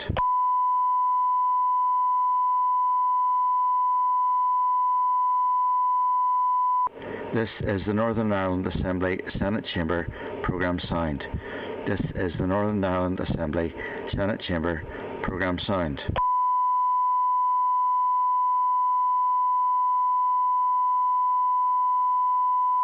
This is the Northern Ireland Assembly Senate Chamber programme sound. This is the Northern Ireland Assembly Senate Chamber programme sound.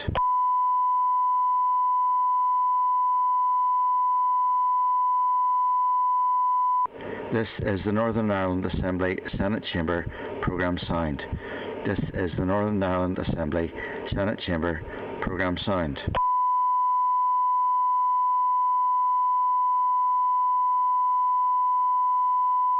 This is the Northern Ireland Assembly Senate Chamber Programme Sound. This is the Northern Ireland Assembly Senate Chamber Programme Sound.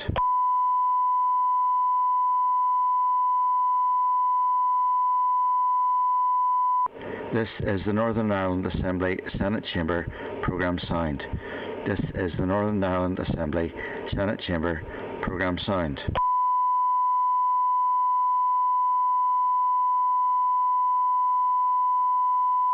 This is the Northern Ireland Assembly Senate Chamber Programme Sound. This is the Northern Ireland Assembly Senate Chamber Programme Sound.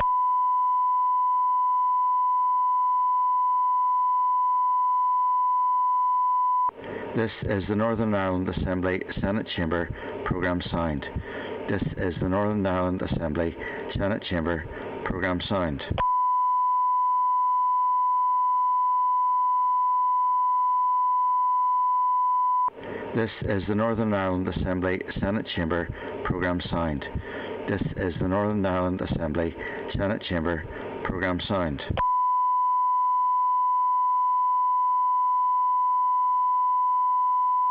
Sound. This is the Northern Ireland Assembly Senate Chamber Programme Sound. This is the Northern Ireland Assembly Senate Chamber Programme Sound. This is the Northern Ireland Assembly Senate Chamber Programme Sound. This is the Northern Ireland Assembly Senate Chamber Programme Sound.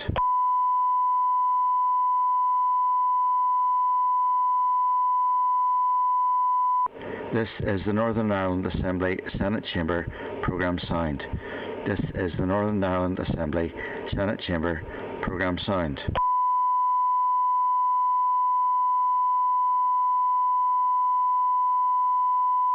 This is the Northern Ireland Assembly Senate Chamber Programme Sound.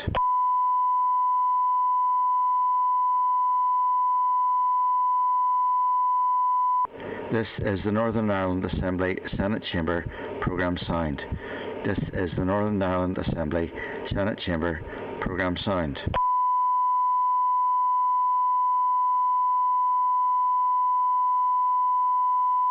This is the Northern Ireland Assembly Senate Chamber Programme Sound. This is the Northern Ireland Assembly Senate Chamber Programme Sound.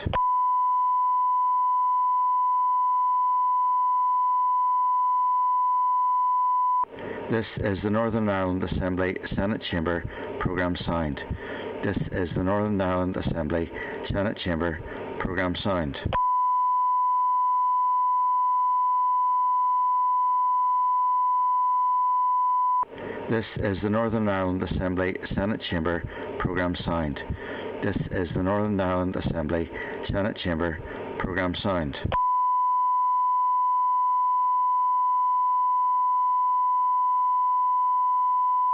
This is the Northern Ireland Assembly Senate Chamber Programme Sound. This is the Northern Ireland Assembly Senate Chamber Programme Sound.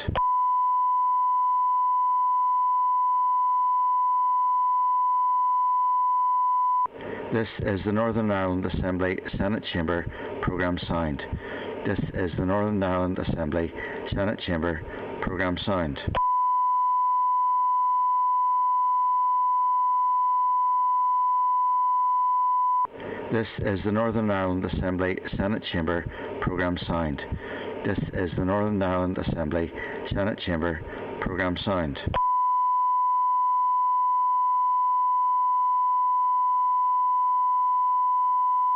This is the Northern Ireland Assembly Senate Chamber Programme Sound. This is the Northern Ireland Assembly Senate Chamber Programme Sound.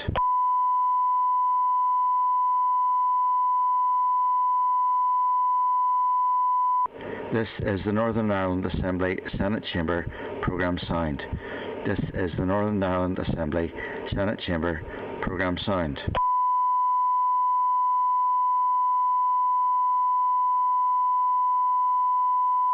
This is the Northern Ireland Assembly Senate Chamber Programme Sound.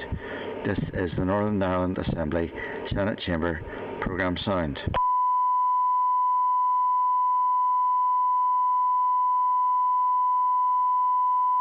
This is the Northern Ireland Assembly Senate Chamber Programme Sound.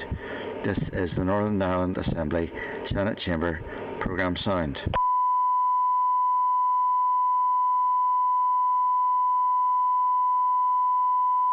This is the Northern Ireland Assembly Senate Chamber Programme Sound. This is the Northern Ireland Assembly Senate Chamber Programme Sound.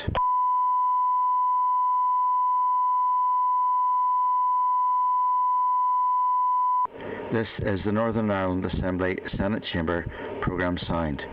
This is the Northern Ireland Assembly Senate Chamber Programme Sound.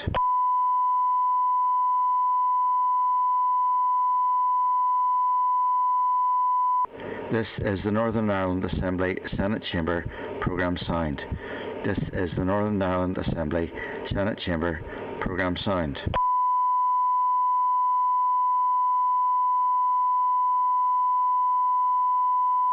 This is the Northern Ireland Assembly Senate Chamber Programme Sound. This is the Northern Ireland Assembly Senate Chamber Programme Sound.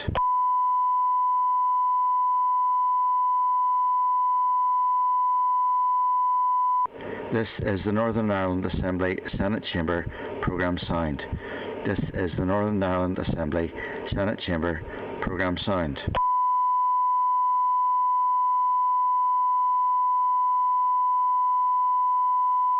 This is the Northern Ireland Assembly Senate Chamber Programme Sound. This is the Northern Ireland Assembly Senate Chamber Programme Sound.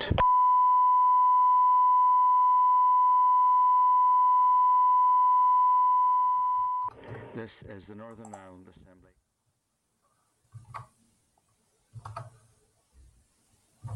That's us, Chair.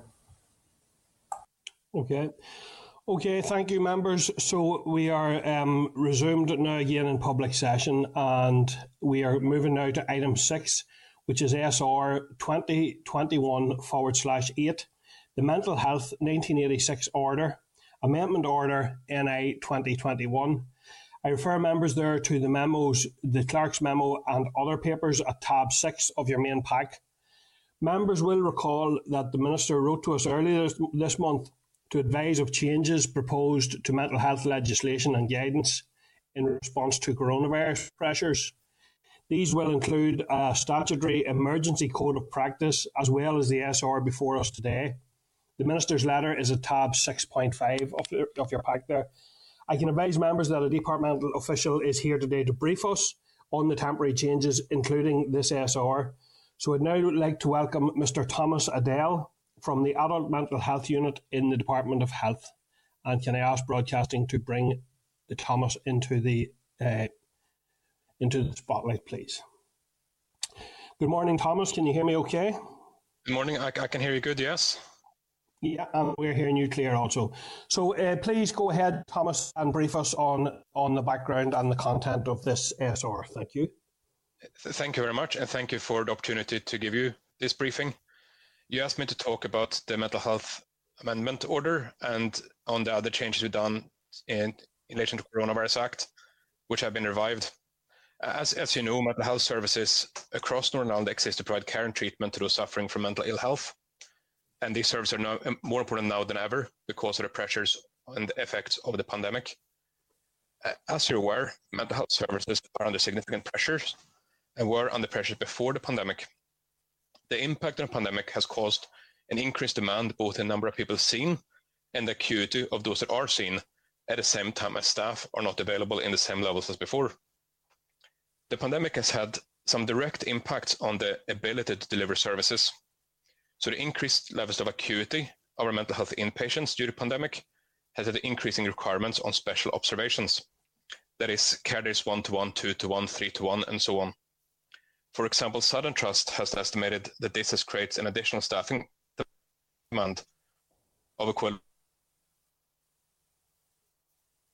to about 2 weeks. As a result of that, this led to staff being redeployed into inpatient services and staff redirected towards these special observations. There's also been a number of COVID outbreaks affecting patients and staff, and the effects of the staff outbreaks has an impact on the ability to deliver services properly. So Northern Trust For example, recent staff outbreaks in Hollowell has impacted a total of 56 staff, and the recent outbreak in a mental health inpatient ward in South Eastern Trust affected 20 staff in one ward, including 55% of the nurses. These extra pressures and outbreaks are having an impact on the ability of staff to carry out the normal functions and could, unless mitigated, limit the ability to carry out the statutory requirements of the mental health order. So if you're looking at the amendments we made, so the amendments to the second opinion provisions and the revival of the mental health coronavirus act provisions are mitigating actions to ensure that we don't end up in situations where we can't deliver the services. As it was last year, we hope that they will not be required, but it's my view that it's better to be prepared and have them in place and not need them than not have them in place and need them. So the mental health amendment order amends one of the safeguards in the mental health order around second opinions. For some patients who are detained for treatment who receives continued medication, a second opinion is required for that medication to continue. The SR changes the time period when this is required from 3 to 6 months. It is the same legislative change that was made in March last year, and as during the first period of change, the department is committed to revert to 3 months as soon as it's safe to do so. The second opinion safeguard exists to ensure that patients who are detained are not receiving medication unless it's actually needed. It's essential to avoid arbitrary medication. And the second opinion is carried out by a doctor that is appointed by RQA for this purpose and is commonly referred to as a Part 4 doctor. Across the whole of Northern Ireland, there are currently 5 Part 4 doctors, and one of these doctors are unavailable long-term due to COVID-19 reasons. That means we currently have 4 of these doctors. If there are further reductions in the number of Part 4 doctors available, for any reason, it could jeopardize the ability to carry out second opinions. If a patient receives medication and a time period is complete, and a second opinion has not been provided, the medication must stop, otherwise it's unlawful. Stopping medication for these patients could lead to worsening condition of the patients, slowing of recovery, and increasing risks of harm to the patient and others. And to ensure the medication can continue, even if there are no Part 4 doctors available, the amendment to the time period has been made. To mitigate the decrease in the safeguard, we have advised the Trust to still do second opinion in 3 months, if at all possible. We're also reviewing the need to keep amendments at weekly meetings, and I'll come back to that. We also have been in contact with RKA and will jointly work to increase the number of Part 4 doctors available, so we won't end up in this position again. This was the intention last year, but because of the continued COVID pressures, we've not been able to do so yet, but that is high up on our agenda. We have also revived the temporary modifications in the Coronavirus Act that amends the mental health order in certain areas. These are the same provisions that were commenced in April last year and that were suspended in August of last year. Broadly speaking, these provisions allow a wider group of people to carry out certain functions and to extend some timelines to give professionals longer time when carrying out certain actions, all that is to meet the requirements under the mental health order. To mitigate the risks of reducing these safeguards, because there is a reduction in safeguards, we've issued an emergency code of practice. The codes include guidance on how provisions should be used, that they're permissible, and that means that it can be used, but it don't have to be used, and that they should only be used if all other options have been exhausted. Usage of some of these provisions also carry reporting requirements where the department must be informed of the use. When the immediate pressures on the mental health staff is reduced and the risks of the large-scale outbreaks and staff absences is removed, with, for example, increased levels of vaccinations, the second opinion amendment will be reversed and the Coronavirus Act provisions will be suspended. That is an absolute firm commitment. The issue of standing down the emergency provisions is a standing order item at the weekly COVID-19 mental health meeting attended by service users, the board, PHA, and the department. I sit at those meetings and I discuss this particular issue every time. It is a clear intent to only keep these emergency provisions in place as short time as possible. These measures are clearly undesirable. It is not something we want to do. However, without these measures, it may not be possible to provide safe care and treatment to some of the most vulnerable patients in our mental health system. And that would create an even more undesirable outcome. So it's a balance between safeguards and the ability to treat patients, and we believe that making these amendments is right at this point in time. I'm happy to take any questions you have or provide any clarity to that. Okay, thank you, Thomas, for that. I suppose my first question would be, previous versions of this SR were more explicitly time limited, whereas and the explanatory memorandum here indicates this relaxation in standards will remain in force until, and I quote, the end of the coronavirus pressures period. So can you explain why that approach is being taken on this occasion? And also, could you explain how is the end of the coronavirus pressures period being defined? The approach we're taking here is a statutory approach we have available to us. We can amend the time period. We don't believe we can set a sunset clause in an easy way in this SR in a similar way that came up with other pieces of legislation. We intend to keep this in place as short term as possible. We are reviewing this weekly. We're hoping that this will only be for a number of weeks, not months. And the intention is to really step it down. What we're looking at is the availability of staff, to carry out these statutory functions. We currently have 4 second opinion doctors available to us. The 5th one will become available when they have had vaccinations to end time period to let the vaccine work.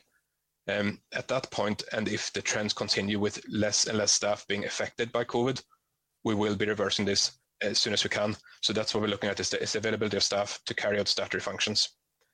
When we have an outbreak in a ward that happened in South Eastern Trust where a significant proportion of the staff are unavailable, that's when these things become problems. If one more doctor becomes unavailable, we might just be in a point where we cannot provide the second opinions, which would have a bit worse outcomes. So it's simply to cover that scenario.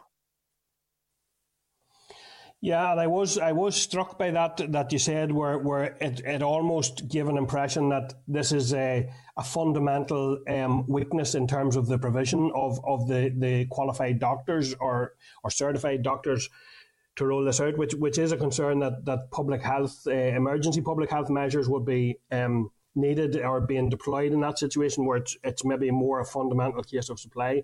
So that is a concern, and I do want to note that appears to be a very shaky foundation in terms of a protective measure for a very vulnerable cohort of people, and I think it would be something that needs addressed very, very quickly in that respect, because clearly you could very easily see every member now represents 20% of the supply provision.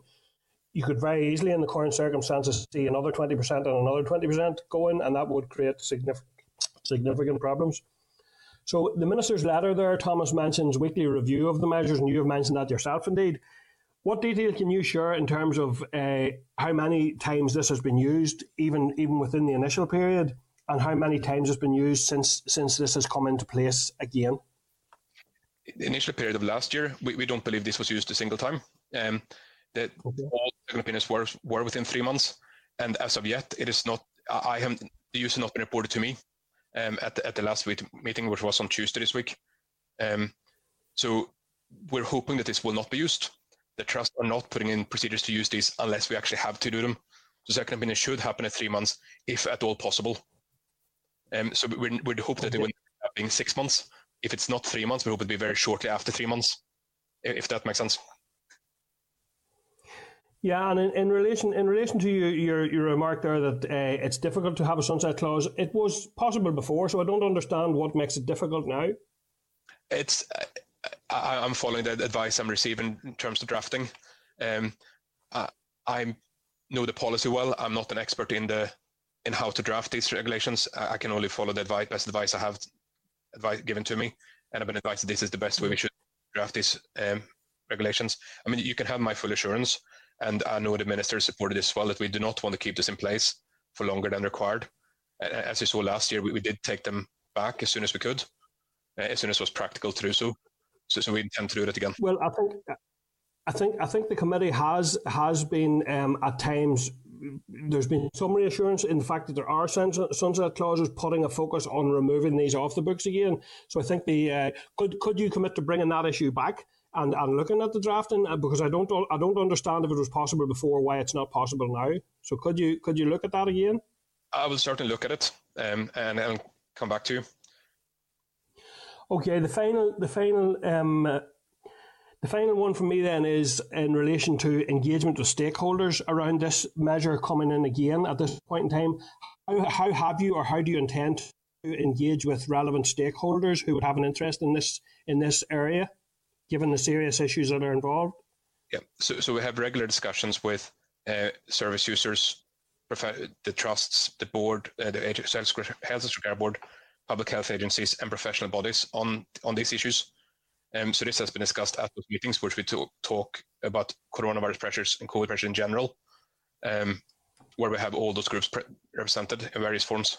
So this has been discussed with representatives for all those groups. And what about the advocacy sector around rights and mental health champions and those type of interested parties? What discussions have there been with those? We shared the proposal to do this with the champion before we did this, and we got her views before decisions were taken. So the champion has been informed at all times. There are no advocacy groups on the groups where we discussed this, but there are service user representatives. So we have service user control in that way, or a service user engagement in that way, part of my language. We also discussed this at other mental health meetings that we have, regular mental health meetings, where there are representatives, both service users and community voluntary sector groups as well. So this is when these things are brought up, they are taken very serious at those regular mental health meetings that take place at various intervals between one every week to every month. And how content would you say those stakeholders are, Thomas, with this being reintroduced? They're content. I mean, we all agree that they're very undesirable. We don't want to do this, and that is shared by all. We also understand the risks of not doing this, and therefore there is an agreement that we really don't have much of a choice. This is what we have to do to make sure that patient can receive medication that they need. The risk of not doing it are too high. But as you stressed, that we need to have more Part 4 doctors, so we don't end up in this position again. It's a fundamental flaw in the system, as you note. So that's what we need to address. That's a fundamental problem. Okay. Thank you, Thomas. I'm going to move on. Then I'm going first of all to our Deputy Chair, Pam Cameron, and then I'm going to our Leah Flynn. So, Pam, could you go ahead, please? Yeah, thank you, Chair, and thank you, Thomas, for your presence again at the committee today. Obviously, as a party, we've always said these powers to waive established practice should only be used when necessary and proportionate. So I'm glad to hear that has been the practice to date. And also, we don't question the rationale for their use, but obviously there's a very bleak picture out there of a 30% increase in acute mental health inpatient admissions in Belfast, and that really does highlight the challenges facing our mental health workforce. You had referred to outbreaks in Holywell, etc. And apologies, my dogs are getting very excited because the bin man's outside. I wanted to ask you specifically how many inpatient mental health staff are currently absent from work due to COVID, and to what extent that absence is linked to either illness, to isolation, or being abstracted to other roles. That's the first question. And then my second question would be around these powers and whether they relate to a particular set of medical professionals, for instance, doctors, or are they relevant to those in multiple disciplines? Thank you. So I don't have today's figures in front of me. I can certainly get them to committee quickly if that might be the most best way of doing it. The outbreaks that have happened have been isolated to particular wards or particular areas, and they have been contained well in those areas, which indicates that our procedures are working when it comes to tracing and making sure that people don't mix what they shouldn't mix. So the recent outbreaks in Hollowell, which have affected 4 different wards. They're different outbreaks, but they're affected 4 different wards, have affected 56 staff. They're not all off at the moment. The outbreaks have, thankfully, coming towards the end of that. But it affected 56 staff in total across those 4 wards, across different professions. The recent outbreak in Lagan Valley Hospital, which is a mental health unit in South Eastern Trust, affected 20 staff. That was just before Christmas, so that outbreak is declared closed, so it's not an active outbreak there at the moment. If you prefer, I can get you the latest figures and what the exact figures are, so I'm not quoting the wrong figures to you, and I'll get it to committee as soon as I can. That'll be great. Yeah.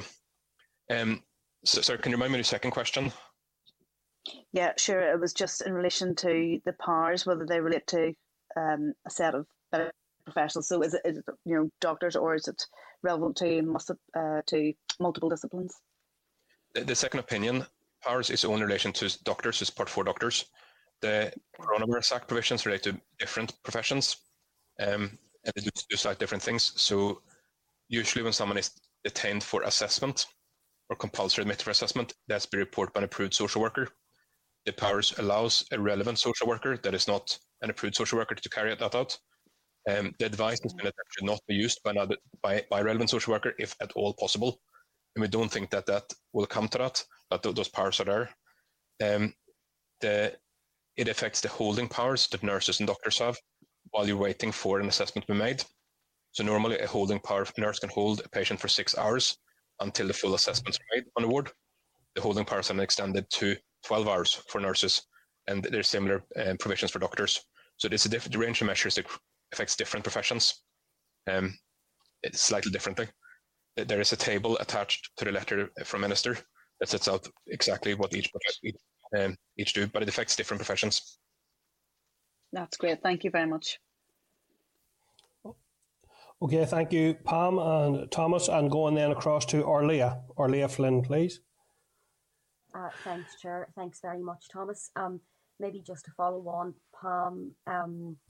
Pam's point around getting those figures around the numbers of staff that have been impacted by COVID and that aren't available. I'm wondering, Thomas, could you also give us then a breakdown of the figures when you talk about an increase in demand, as well as the staff shortages, if we could get those figures as well. I know Pam mentioned the 30% increase in the Belfast Trust, but I think it would be useful to get an overview of what that increased amount looks like across the north. That would be the first thing, Thomas, if that's possible. And then I'm just wondering, so on the decision, and it's good that you are doing the weekly meetings and that this is all based on, that this is a last resort and that hopefully you don't have to use this provision, but it's there if you need it. I think it's worrying, even outside of a pandemic, the fact that we only have the 4 or 5 doctors that were reliant on that small number of individuals to carry out this work. I think that's worrying to hear, because I suppose at any one time you could end up with a number of those doctors that aren't available. So that's something longer term I think the department will need to look at. But I'm just wondering, Thomas, can you explain the rationale? So the decision to extend it from 3 months to 6 months, why do you need to almost double that extension to 6 months? Could you just look at an option of extending it from 3 months to 4 months or to 5 months? Can you just maybe explain that a wee bit more for me? Thank you. The decision to extend to 6 months follows what was decisions taken last year, and there was discussions with legal professionals in the trusts, so the DLS, trust professionals, the board, PHA, service users, and the Attorney General's office, the former Attorney General, and what would be an appropriate time limit to have a meaningful effect. And the agreement at that point was that 6 months seemed to be the appropriate limit, because that gives the backup of if something would go wrong, that we can make sure we don't end up without second opinions. As we all know, that if someone needs to be self-isolating for 14 days, if those happens, or 10 days, now if these things happen in bad sequence, it can affect a longer time period. So 1 month, while that should be sufficient in most cases, we don't want to come to risk that we just don't have second opinion doctors. So 6 months should carry us through a period and get people back to make sure we can deal with backlog and deal with deal with all patients within that period, so we don't accidentally end up with someone that doesn't have a second opinion.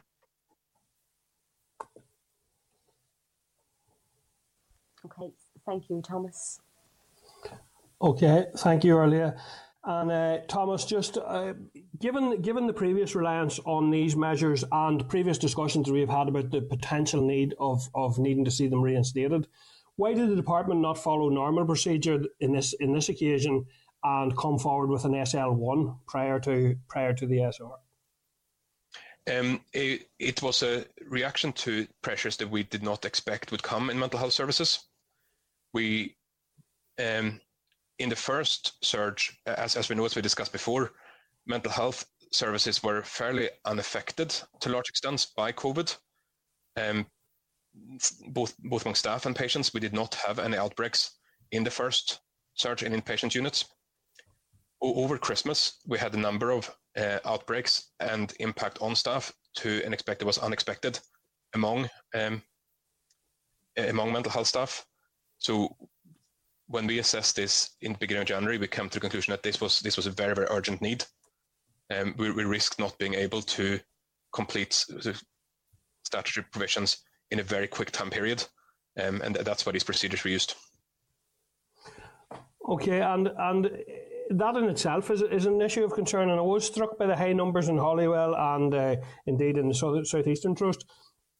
What's your assessment in relation to why those settings are being impacted so much more widely this time? I know there's research ongoing on that. I know that one of our colleagues of Southeastern Trust are looking at the structures of the wards. So as you are very aware, we have some newer mental health units that are single bedroom, and some of the other units are not. So both Hollowell and Southeastern Trust have open bay mental health units.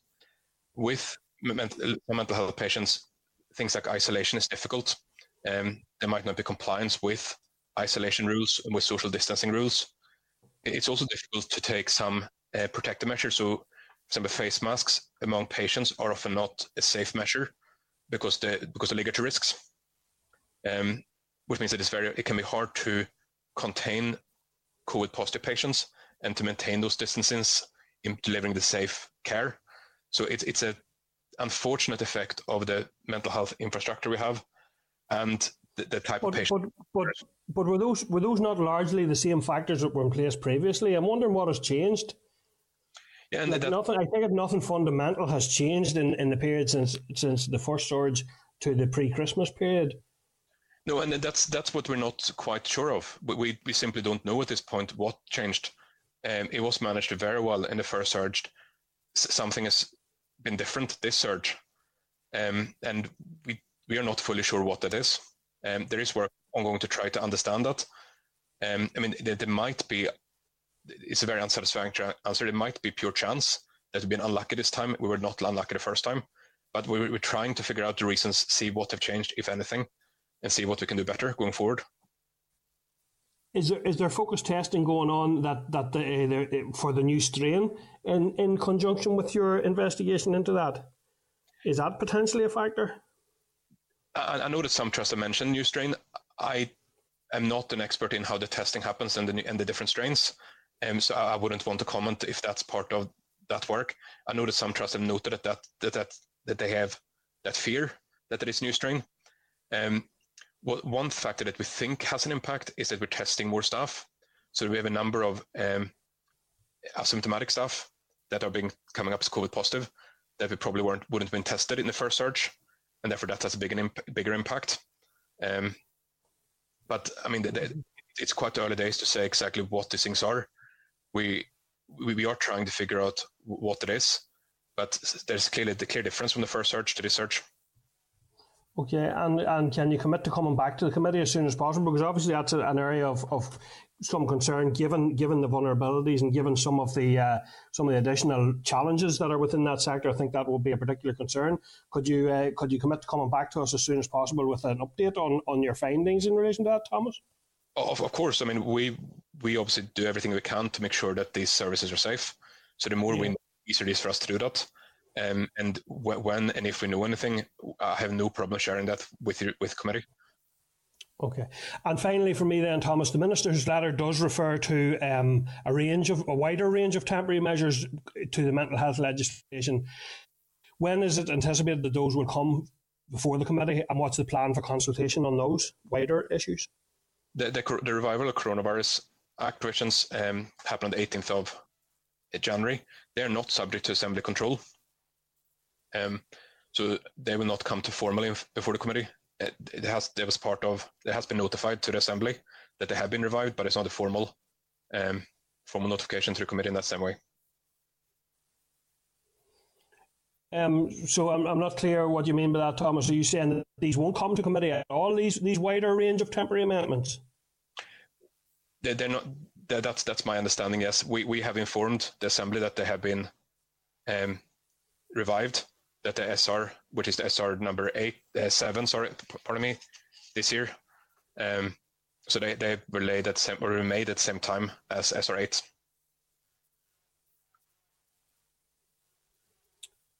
Okay. Is that being made via LCM or some other? Have those previously come to committee and revoked and now being brought forward? Just I'm not clear on that. They were commenced in April last year and they were suspended in August and revived this time. The suspension and revival orders are deemed as commencement orders and therefore not subject to Assembly scrutiny. Okay. Okay, I'll come back to that. And finally, just I wanted to go back. I had asked you about you had referenced in this that they would remain in force until the end of the coronavirus pressure period. So, what is the measurement or the definition of the end of the coronavirus pressures period? The definition is when the staff absence rates and when the staff when the risk of staff absence rates is reduced, or which will come with the increasing of vaccinations and staff absence rates going down. And what level do you have? What level triggers that decision of staff absence? It's a qualitative level, where we don't see large-scale outbreaks among staff in mental health units. Okay. Thomas, thank you as ever for coming to committee and for answering questions from the committee. And good luck in the time ahead. We can let you go now and we'll continue our discussion on this one. But thank you for coming to committee this morning. Thank you. Thank you. Thank you. Okay, could I just ask broadcasting if all members can be brought into the spotlight there, just so that I can sort of see indications or see. Yeah, thank you. So members, I can advise that the examiner for statutory rules has advised that she is exploring a number of concerns with the department in relation to this SR. Would members therefore be content to note the rule pending further consideration at next week's meeting once the examiner has reported? Would members be satisfied to defer it to next week's meeting? That's fine, Chair. Yes, yeah. Chair. Okay. Thank you, members. So, members, then you will note there that there has been an additional item placed there in the table papers, an additional SR, and the department have asked if we could take that one in advance of our item 7. So we go to item 8 and then come back to item 7. Just a practical arrangement in terms of the department staff. Would members be content if we go to that SR and then return to item 7 as per the agenda? Yeah. Sure. Content. Thank you, members. So, just let me get that on my screen a second. Sorry, Chair, can you hear me? Yes, Orlia, faintly, although I can hear you, but not very loudly, but I can hear you, Orlia, yes. Sorry, I'll try and turn the device up here.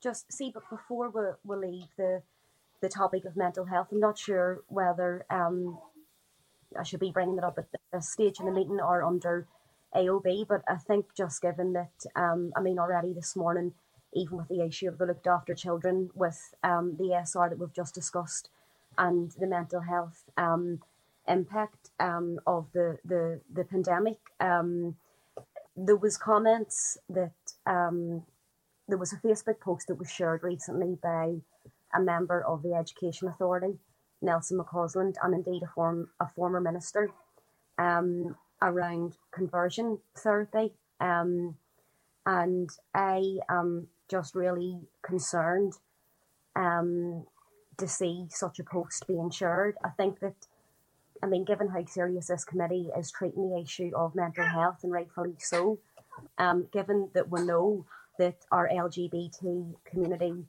is already severely impacted by mental health issues, given, conversations around conversion therapy and such comments like that, given that we know that community is already a high risk, vulnerable group to suicide and to poor mental health. I think it's really worrying that a member of that board shared such a post. And I think that given that we are the health committee, I think that it's important for us to. Orlia, I've lost you there. I'm hearing nothing. Sorry, can you hear me now? I'm not muted. Are you hearing me? Sorry, Orlia, can I ask you to pause there a minute? I have lost large chunks of that there, and the final piece of that. Is everyone else hearing? Can I check with the clerk? Are you hearing, Orlia, clerk? Yes. Yeah. Orlia, I lost part of that there towards the end of it, so if you can maybe just repeat the last bit you'd said about concerned about a member of that board. If you could repeat that for me, please. Yes, sure. Sorry, I don't know how much you caught there, but so I do have concerns that that post was shared by a member of the Education Board, the Education Authority Board, and to think, given that we are the Health Committee and given that we know all the impacts on poor mental health on our LGBT community and that they are a high risk group of suicide, I think that I would certainly, as a member of this committee, like to just put on record my disappointment and disgust at any comments around conversion therapy. And I would like us to, if the committee is in agreement, I think that we should reach out to the Education Committee to see if they are aware of that issue and if they are going to follow it up. And maybe just to get the Health Department and the Health Minister to reaffirm and state his clear opposition to that positioning around conversion therapy. I think it's just disgraceful, and the impact that it may have on the LGBT community, it's just not good enough. Okay, thank you, Orlia. And I have to say, I thought that was hugely inappropriate as well. I have to say, I have an indication from Paula. Go ahead, Paula, and then I'm going to Chiara. Thank you, Chair, and thank you earlier for raising it. I fully agree with everything you said. I couldn't get in for a topical this week to the Education Minister, just ran out of time, and I was wanting to ask him off the back of this incident this week, where the Education Department is in terms of the research from 2017 into the experiences of the LGBT pupils in our schools. And I suppose I don't want to stray too much into the role of the Education Committee, but I do think that there's certainly that crossover in terms of mental health that Orlia has highlighted there. So we could maybe write to the Education Committee to ask them in what way they're holding the department to account around the findings and recommendations from that 2017 research. Thank you. Thank you. And I'll go then to Chiara. Thank you, Chair. Just to come in there off the back of both Paula and Orlia's comments, I wholeheartedly agree. I think the comments around conversion therapy were unacceptable and abhorrent, and I'd be happy to back, if they're both proposals, I'm happy to second them, and I think it's unacceptable, and we should be sending a very strong message to the LGBT youth that are severely impacted, as Orlia has said, with mental health, that we fully support them. Thank you. Jerry? Thanks, Chair. Yeah, thanks, Orlia, for bringing it up. I think it was really, really concerning and obviously worrying, and the fact that somebody sits on a prominent ex-minister and ex-MLA who sits on a board that has responsibility for LGBT pupils, services, the LGBT people. It makes it clear that this person has obviously a skewed and out of date and frankly a warped view of LGBT people. So I would be happy to back Orlia's proposals as well, Chair. But also, really, I don't think this person is fit at all to be unbiased and to properly represent all of our young people. And I think really should tender his resignation from that board. That's, from my point of view, the only sort of just resolution to this disgraceful case. But thanks for raising it. Okay. Thank you. Okay, members. So from that, yes. Who's that? Jonathan? Is it? Yes. Because yes. Go ahead. I'm not aware of this case. I think Paula's position, which was probably clarity from the Education Committee in relation to a specific report, I've no problem with that because it is just seeking clarity. But in relation to the specific case in which Arlaith mentioned in relation to forming a position on an individual to the committee, I don't support that if that's what that was. But Paula's, I think, was a policy position as to where they were with that. I have no problem in that position, but again, I don't know the specific case, and therefore I couldn't vote for the proposal that I think Arlaith put forward. Okay, any other views, members?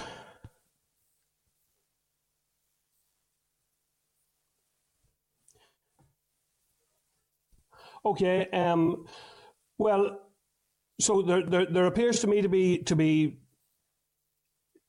a number of items have been proposed. The first is that to record the committee's concern at the sharing of those comments.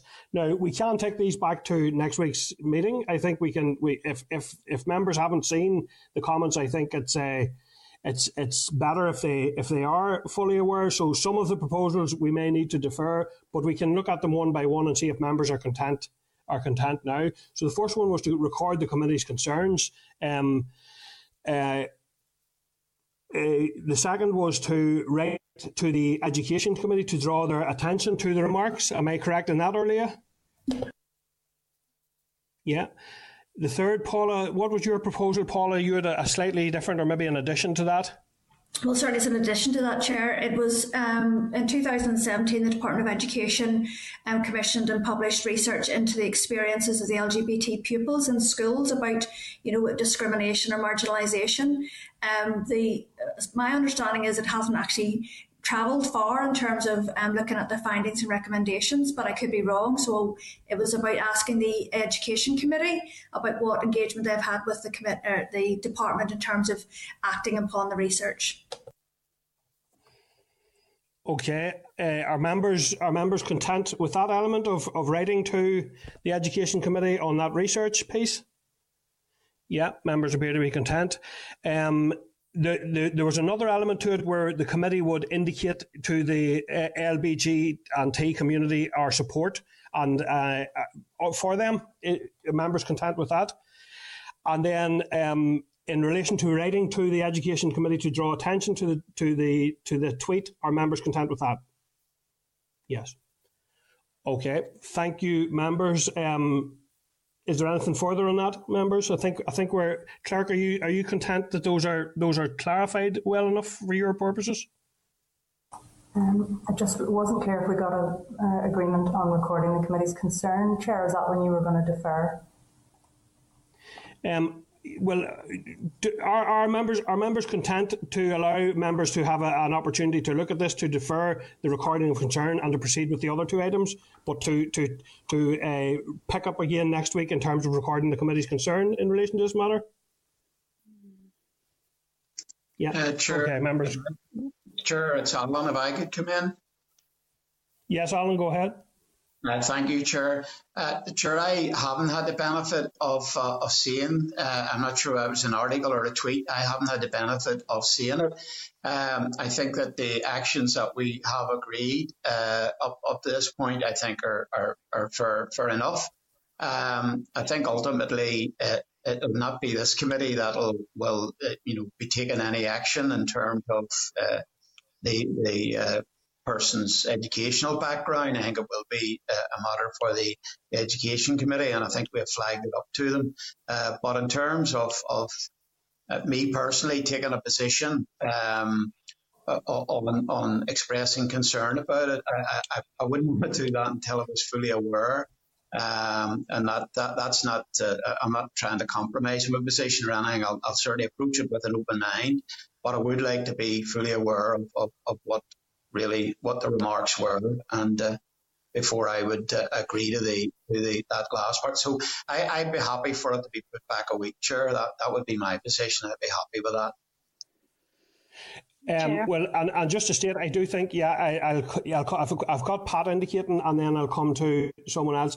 I do think it's better if members have a chance, and this unfortunately arose last week, and there were decisions. So I think, just in terms of good practice, it is better to ensure that members have an opportunity to have a look at that. I'm going to Pat there. Pat Sheehan. Yes, Chair, thank you. And I mean, if it needs to be deferred, then so be it. But the issue is quite clear. An individual posted an account of his conversion therapy experiences. I mean, this conversion therapy has been totally discredited. In my view, it's homophobic, it's mumbo jumbo, and for a member of the Education Authority to come out and actually congratulate this article and this piece of writing, I think is beyond the pale. It deserves to be criticised at every single level, and I can just imagine, the LGBT community response to this. I mean, many of us are of the view that this conversion therapy, as it's called, should be criminalised, that it shouldn't be allowed at all. So, I mean, the situation's clear cut.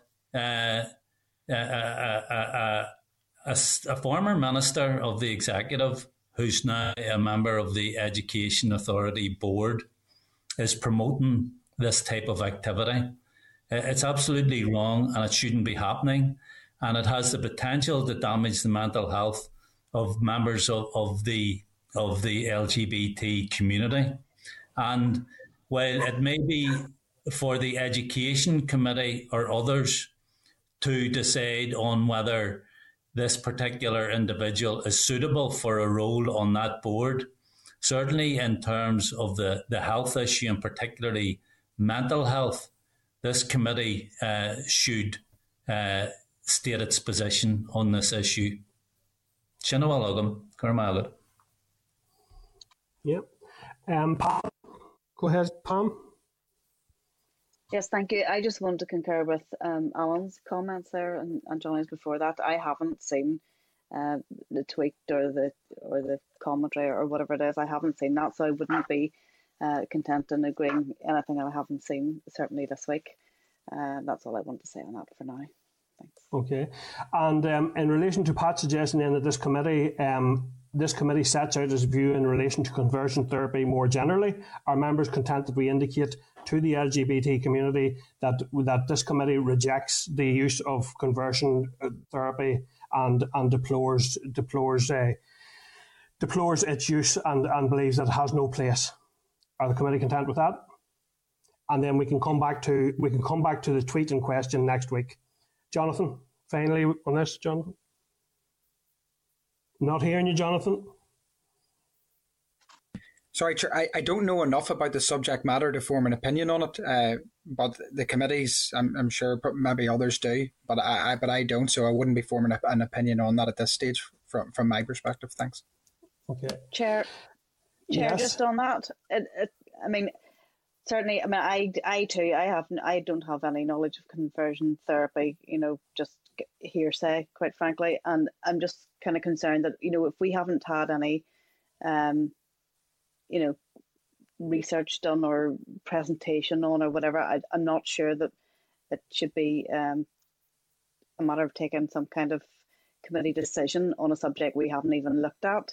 That's not that I'm certainly not promoting it or anything like that, but I'm just wondering maybe we should take some advice from the clerk on where we go with that particular element of this subject. I'll come to Jerry Carroll first before I'll go to Jerry Carroll there. Jerry? Yeah, thanks, Chair. I want to speak in favour of the proposal that we absolutely reject conversion therapy, and there's no medical basis to it. It's dangerous. I agree with Pat that it is homophobic, and essentially what it's designed to do is to try and convince people that if they're LGBT that they're wrong and they've chosen the wrong path, essentially. So that's very, very dangerous, very, very worrying. And I think for the Health Committee, we should take a strong position that that's damaging the people's health who are already facing massive health inequality. So I want to speak in favour of us taking a strong, resolute position against conversion therapy. Thanks, Chair.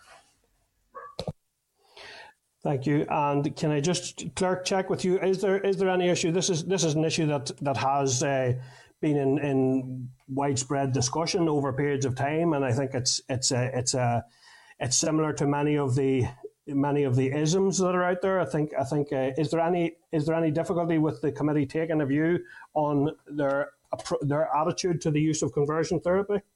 Clerk? Sorry, Chair, we're just trying to get Eilish back into the call here. She's dropped off a wee bit there. Okay. Chair, I didn't catch some of that previous discussion because I got locked out of the call, but I heard your last question, which was, is there any impediment to the committee expressing its view on a particular therapy? And first, I would say there's no procedural impediment to taking a view. Second, as you said earlier, it would be in order for members to be given some time to consider a matter before it's subject of the committee's opinion, of which members have had no prior notice or any paperwork or information. Okay. Well, in light of that, I think to be sure, I think we can return to this next week. I don't think that's an issue that's going to go away anytime soon. We have agreed a couple of actions there which can go ahead, and we'll come back to that proposal and to setting out a position from the committee in relation to this tweet at next week's meeting. Okay, members? That's helpful. Thank you. Okay. Okay, moving on then to the SR that I had mentioned there. So with your consent, I'm moving then to the additional agenda item, which is SR 2021/3, the Health Protection Coronavirus Restrictions Number 2 Amendment, Regulations NI 2021. An additional SR has been added to the agenda. I refer members to tab 12 there in your table papers, including a clerk's memo at tab 12.1. Officials are here today to brief the committee on the provisions of this SR. So I'd now like to welcome, and I'm just checking online that we have Liz Redmond, who is Director of Population Health, and Mr. Richard Duffin, who is from the Health Protection Branch. Do we have both Liz and Richard in the spotlight, please, broadcasting? Yeah, we're both here. Okay. Thank you. So can I go ahead then, Liz, and invite you or Richard to give us a briefing on this SR? Sure. Thank you for adding us to your agenda today at short notice. We're considering today the first amendment of the Coronavirus Restrictions Number 2 Regulations for 2021. That's SR number 3 of 2021. So this is the most recent amendment to the Coronavirus Restrictions Number 2 Regulations. I'll set the context and briefly summarise the statutory rule, then I'll be very happy to take any questions members may have. So you'll recall that last week we discussed how the modelling of the epidemic considered by the executive on the 17th of December anticipated that cases would increase following the relaxations to the restrictions on the 11th of December. If the reproductive rate of the virus, that's the R value, were to rise and be consistently above 1, then additional restrictions would be required around Christmas to manage the pressure on our health system, which would flow from an increase in the number of cases. The executive therefore agreed at its meeting of the 17th of December to a 6-week period of restrictions starting on the 26th of December, which we're still in now, to reduce the rate of transmission of the virus which causes COVID-19. This included those enhanced restrictions between 8 p.m. and 6 a.m. between the 26th of December and the 2nd of January, with an accompanying power for PSNI to direct persons home where they were engaged in a prohibited activity or intending to be so engaged. At an executive meeting then on the 5th of January, Minister Swan gave an update on the state of the epidemic, which demonstrated that the case numbers had risen significantly over the Christmas period. The reproductive rate of the virus, the R value, had risen to the upper end of the modelling limits and was close to 1.8 based on recorded case numbers, with a significant increase in positive tests.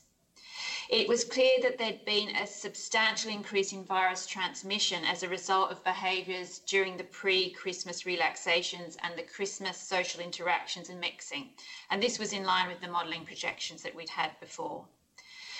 The impact of the restrictions which had been put in place on the 26th of December was not yet being seen, and it was expected that their impact would become apparent in the data during the following 1 to 2 weeks, and we can certainly see their impact now. In the meantime, the situation regarding hospital pressures and pressures on critical care were expected to continue to intensify and worsen from that date of the 5th of January, when the executive were considering this. So given the level of infection at that time, the consequent and mounting pressures on the hospital system, and in order to ensure our health and social care system could manage peak levels of disease, the executive agreed that additional restrictions should be introduced with effect from Thursday, the 7th of January. The amendment regulations we're discussing today gave effect to the changes agreed by the executive at that time. So the amendment regulations, that's SR 2021 number 3, included the following.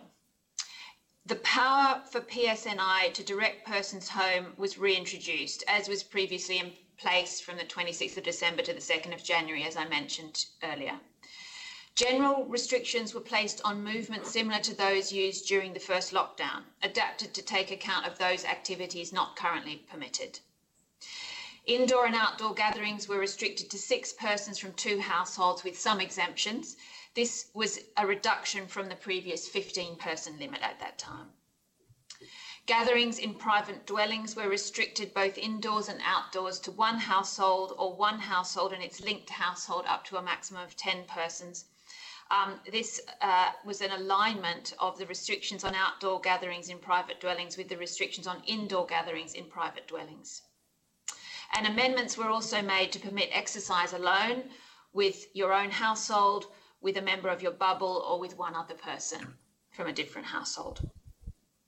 So these regulations came into operation at midnight on the 7th of January and remain in place today.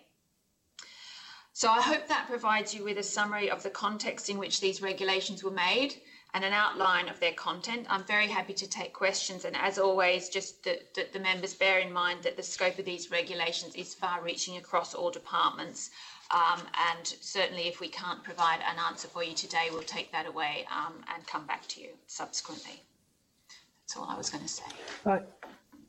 Okay, thank you, Liz. First of all, specifically there on the regulations 5 and 5A, can you explain the difference between where the 6 from 2 rule applies to indoor gatherings, and there's indications of other gatherings of 30 people indoors are permissible? Can you set out where those apply, each of those?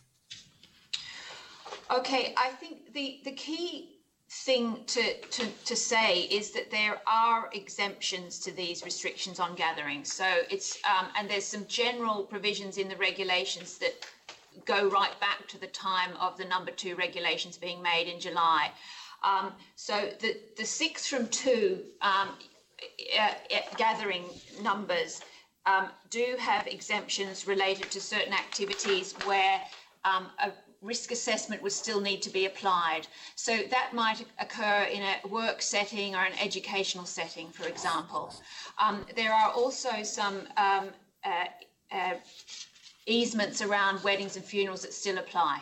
So funerals and wedding or civil partnership ceremonies can still have up to 25 people, but anything over 15, in fact, is the number at which a risk assessment is needed. So okay, just to be clear, the 6 from 2 is a general restriction with exemptions. Okay, thank you. I'm going then to Paula Bradshaw. Paula, go ahead, please. Thank you very much. My question is a broader issue, or sorry, a slightly separate issue, but it's in relation to the click and collect. There's been a bit of discussion this week that it might potentially be being reviewed by the Department of Health. I'm just wondering if you could give us an update on that, because I know a lot of florists, for example, who are very concerned with Valentine's Day coming up. Thank you. Yes, thanks for that question. It is an active consideration at the moment. So click and collect had been permitted for non-essential retail back in the 2-week restriction period at the end of November and into early December. It was decided this time that it would only be permitted for essential retail. And I think the big concerns that had arisen back in November, December were that there were significant congregations of people in shopping centres, and there'd been certain, I guess, non-compliance issues around people being let into non-essential retail shops. And because we didn't get a very big, significant reduction in cases as a result of that 2-week restriction period, we felt that this could be a factor. However, I think it came up at this committee last week as well. There is a concern about an inequity there. And this is why, in fact, the Department for the Economy, with our support, is engaging on this again. We don't have any outcome of that at the moment, but I'm aware of the concerns. So sorry, just to clarify, there isn't even a timeline then for when you think that the executive, for example, will get a paper on reversing the decision or upholding it? I can't give you that at the moment, no. Okay, I have an indication then from Jerry Carroll. Go ahead, Jerry.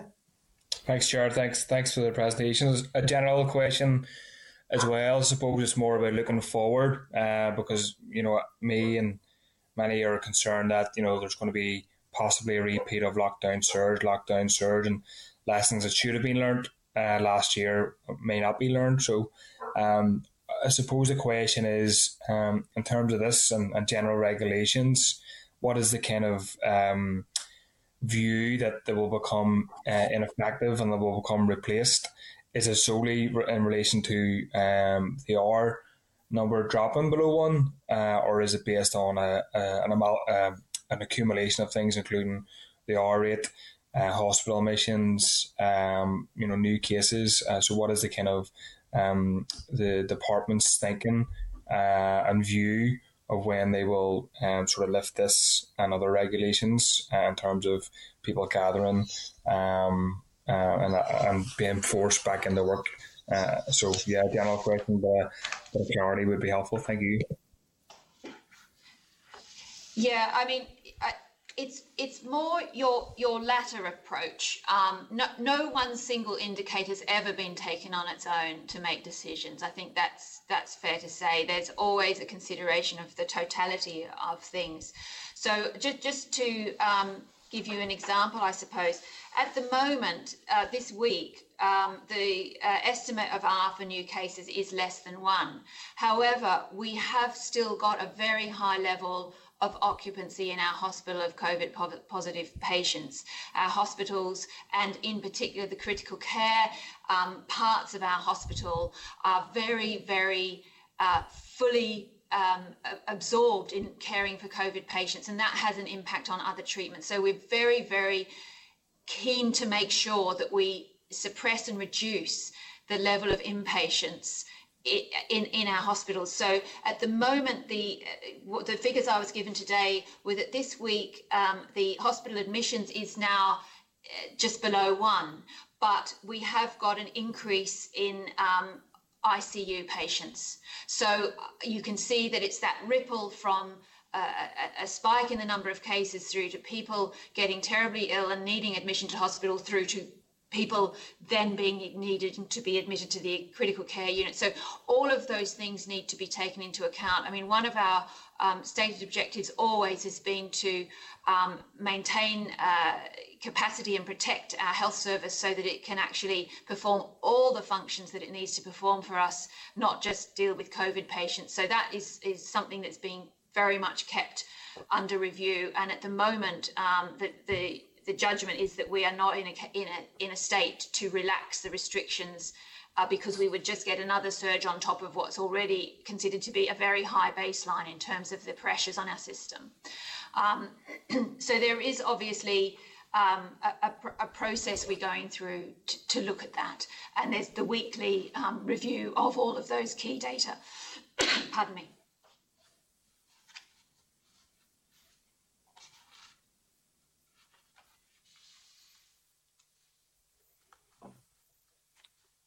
Yeah, we've lost you there, Liz. Sorry, we lost you just after. Pardon me, we didn't hear anything there from that. Can you hear me now? Yes, hearing you now. Thank you. Yeah, no, go ahead. I wasn't going to go on with that one. Yeah. Okay, that's fine. So I'll go then. I'll just check with Jerry. Jerry, that's okay. You've got that, and then going then to Jonathan Buckley. Jonathan, go ahead. I think the pardon was probably the end of the conversation, but no, sure. I suppose probably going back to Paula's comments, I did raise this at the last Health Committee regarding click and collect and the unlevel playing field that there is between small independents and multinationals. Raised it in the chamber as well this week.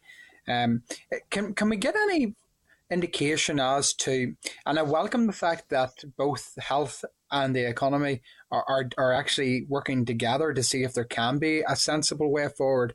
But I suppose what I would like to know, was there any evidence that click and collect was being carried out in a way that wasn't safe and keeping with the spirit of the regulations to ensure that we didn't have the shops open, but yet we recognise that they could still operate in some form of limited structure?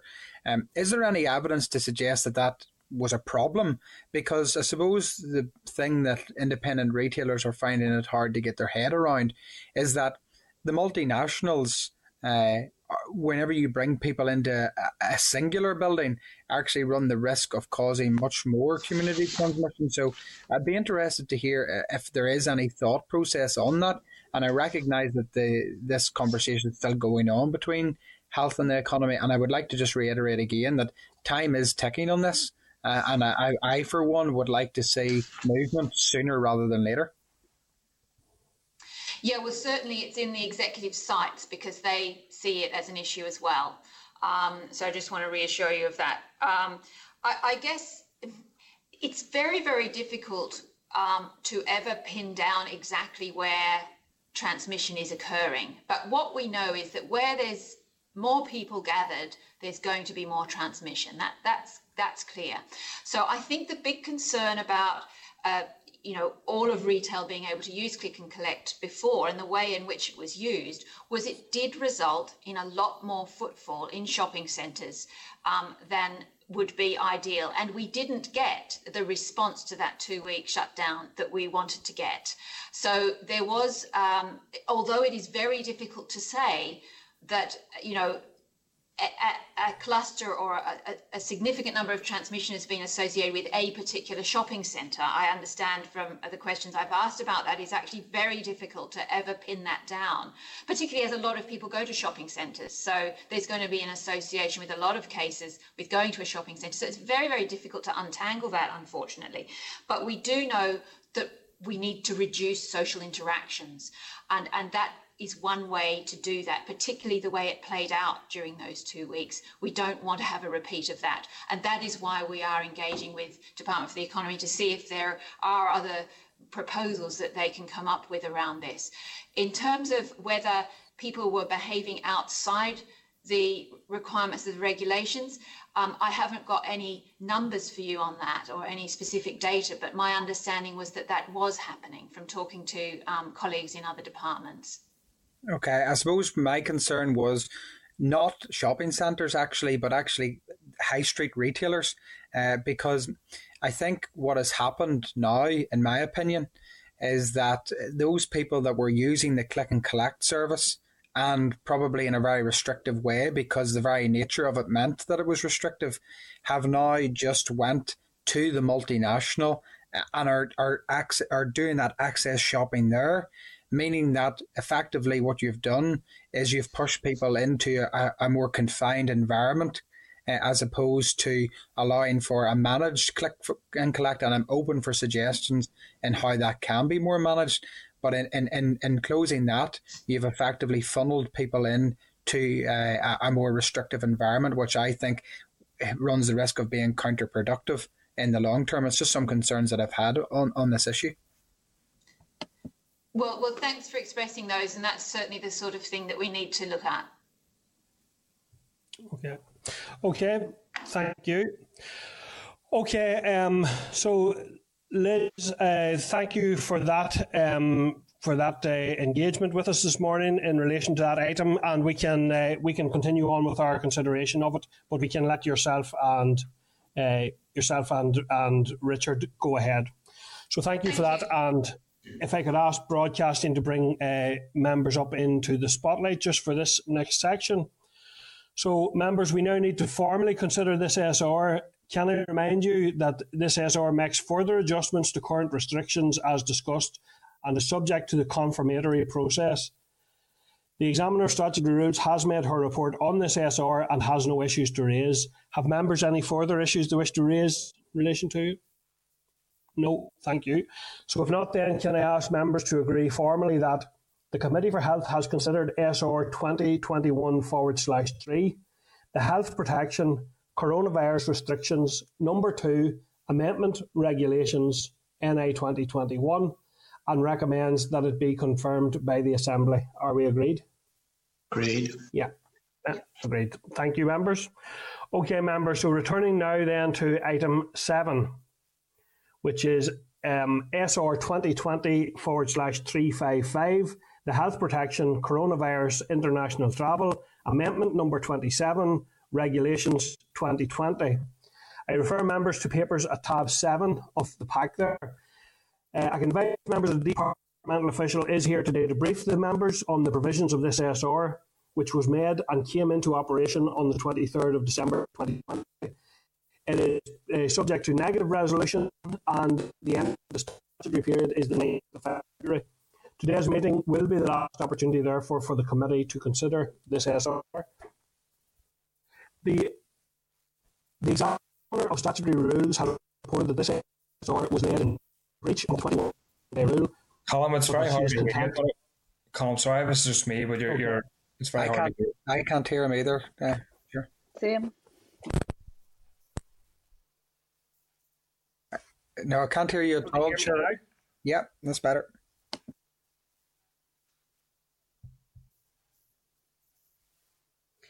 It's saying they're unmuted.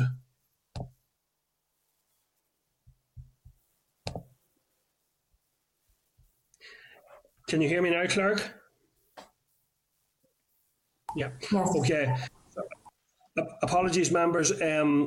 So there is a departmental official here today. This SR is SR 2020/355, Health Protection Coronavirus International Travel Amendment Number 2, 27, Regulations 2020. The papers relevant to this are tab 7 of your pack. There is a departmental official here today to brief members on this provision. It's via negative resolution, therefore this will be the last opportunity for the committee to consider. The Examiner of Statutory Rules has reported on the SR. It was laid in breach of the 21-day rule, but she is content with the department's reason for that breach. So I'd now like to welcome by video link Mr. Brian Dooley, who is the Head of Health Improvement Policy Branch within the department. So could broadcasting please bring Brian up into the spotlight?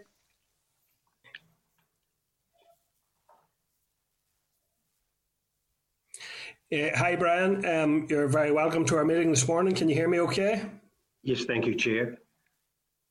Okay, Brian, go ahead, please, with your briefing for our meeting. Thank you.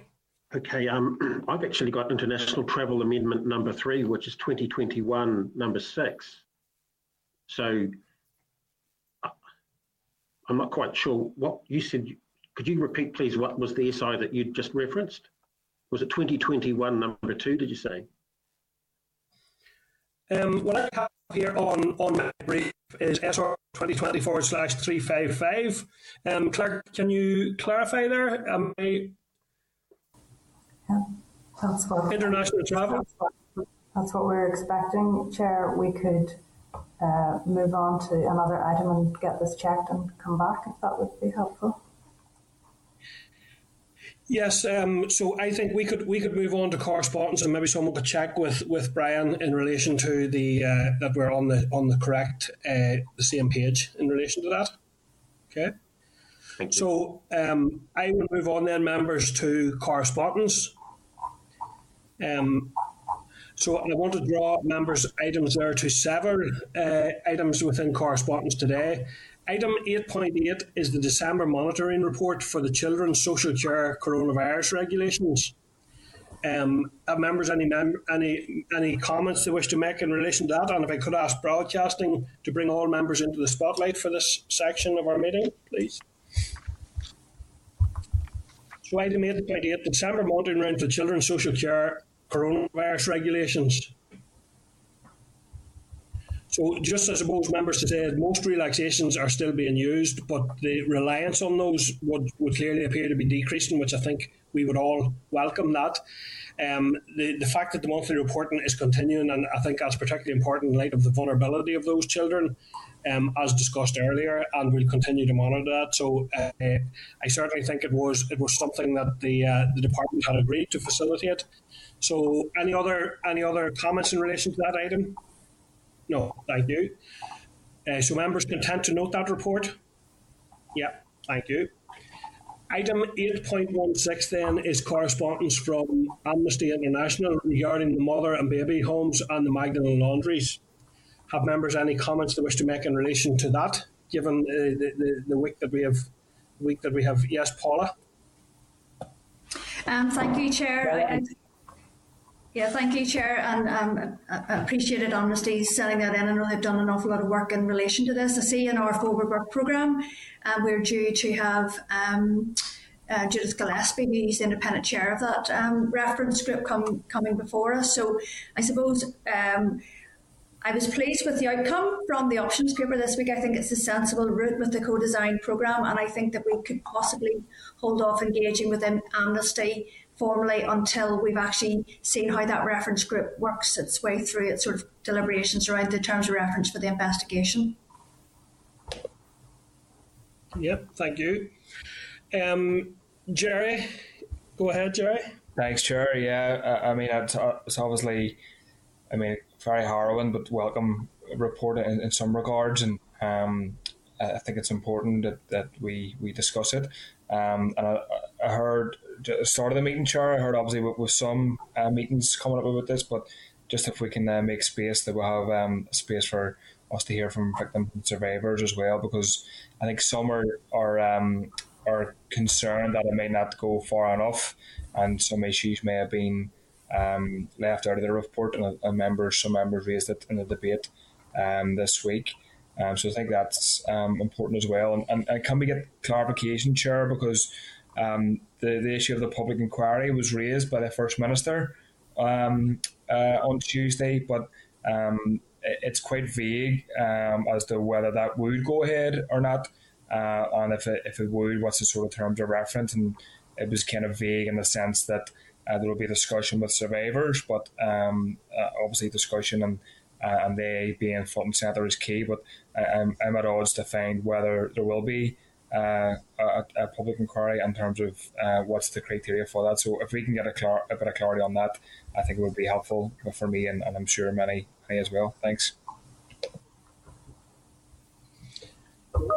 Yeah. Okay, and just to note that we will be hearing from victims and survivors directly through the meeting that's being progressed as we speak in relation to meeting with members of the reference group. So that will be taking place. We are also having the Minister in on our February 11th meeting, so that will be an opportunity maybe to get that some clarity around those issues. Jerry, would that sound okay? Yeah, can you hear me? So, Jerry, or are you proposing that we write and ask for a written update on that, Jerry? Yeah, I mean, if we get if I can write, sure. If it's maybe we'll have something in writing. It's a bit easier, because sometimes in the briefings with the Minister, it's you kind of lose stuff and it's very quick. So if we can get something right, I think it would be helpful. Okay. Right. Okay. Thank you, Paula. Sorry, thank you. The statement from the First Minister during the week, she spelled out that there was going to be a 6-month period where the reference group would be expertly facilitated to decide what the terms of reference of any investigation, whether it's a public inquiry or not. And I think that it was clear that that was the direction that they were going in, some sort of investigation, and that would allow them then the 6 months to decide what exactly they want investigated, because I think Sir Anthony Hart's public inquiry, as good as it was, I think it didn't get into all the corners, and that this 6-month period would allow the victims and survivors to express exactly what any investigation would look into. So I think it is clear, but I do think that we need to be kept updated with that piece of work. Yeah, and it's welcome that victims and survivors are central to that process. I have to say that is hugely important.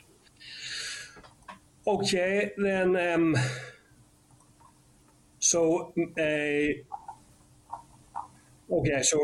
content with that, members. Moving on then to item 8.22, which is from an individual regarding COVID self-isolation support grants.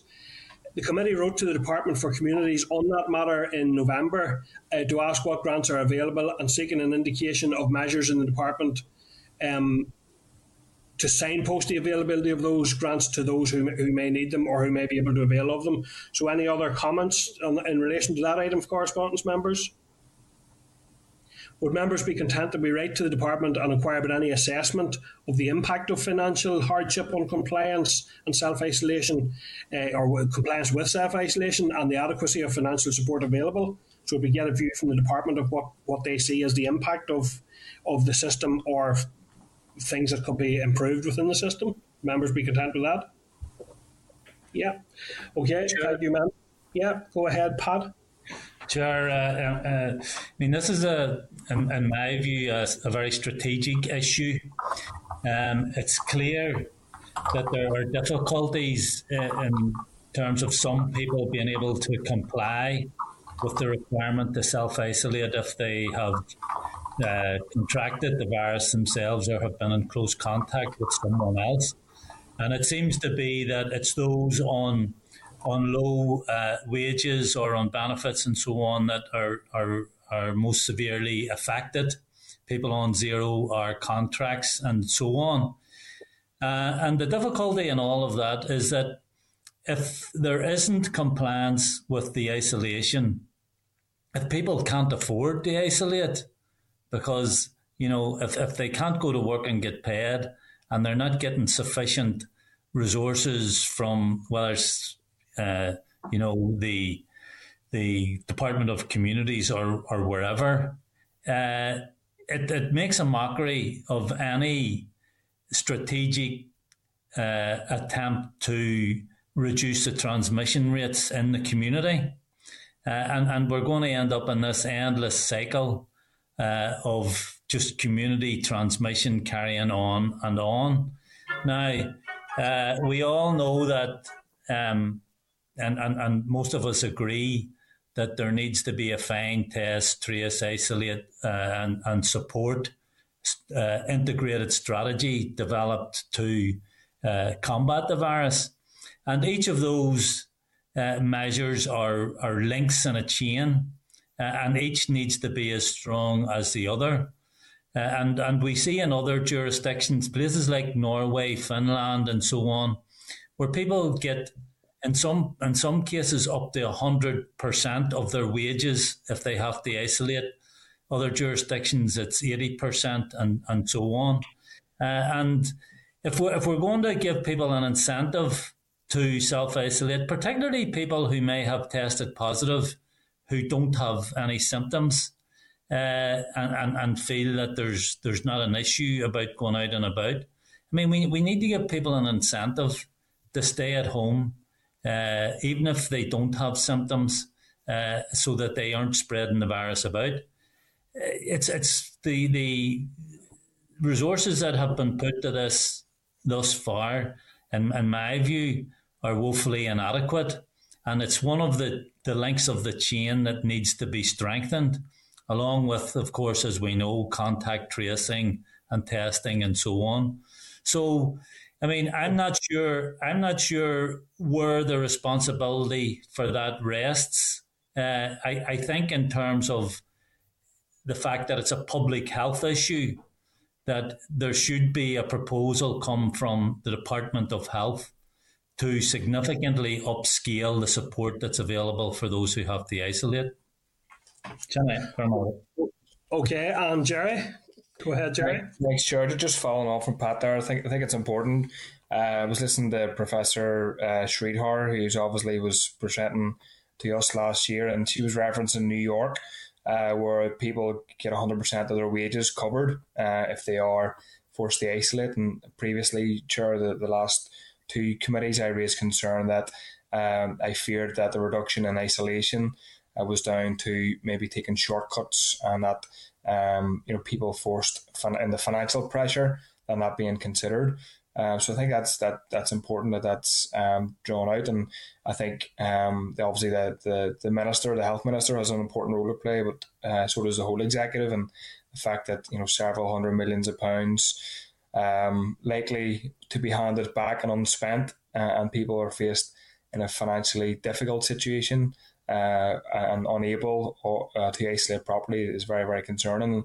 And just finally, in the New York situation, there was also people had a visitor, presumably from the Department of Health in New York, but a health visitor to make sure people were getting food and their mental health was okay, so they weren't just left alone for 2 weeks. So I think exploring that further as a committee down the line will be worthwhile. Thanks.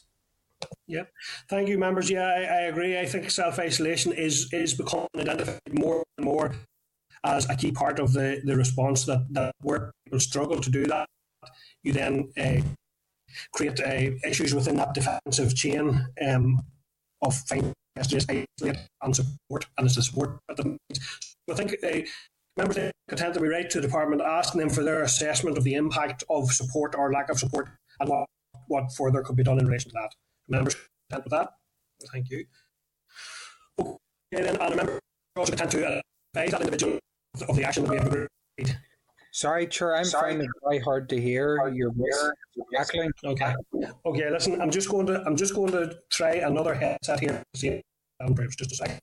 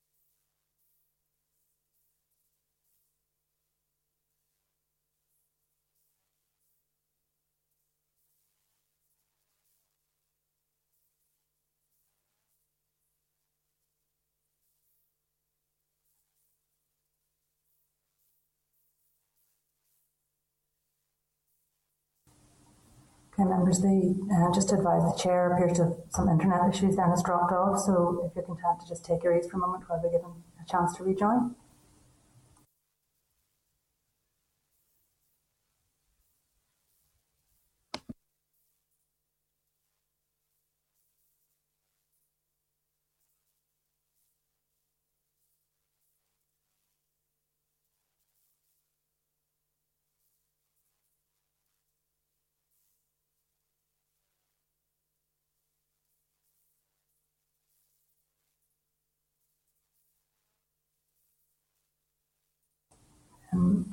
Perhaps if the Deputy Chair would like to take the chair for a moment and propose a suspension, that might assist us. Yeah, no problem. Eilish, could I propose that we suspend temporarily until we get the chair back online? Do you want to put a time on that, Deputy Chair? How long do we need to say? Try 10 minutes. 10 minutes, okay, members? Northern Ireland Assembly, Senate Chamber, Programme Sound.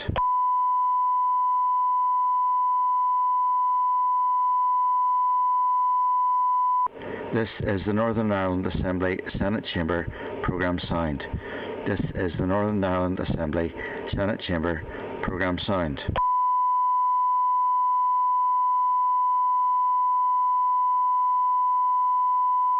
This is the Northern Ireland Assembly Senate Chamber programme sound.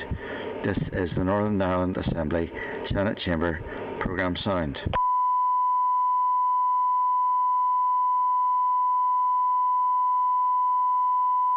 This is the Northern Ireland Assembly Senate Chamber programme sound. This is the Northern Ireland Assembly Senate Chamber programme sound.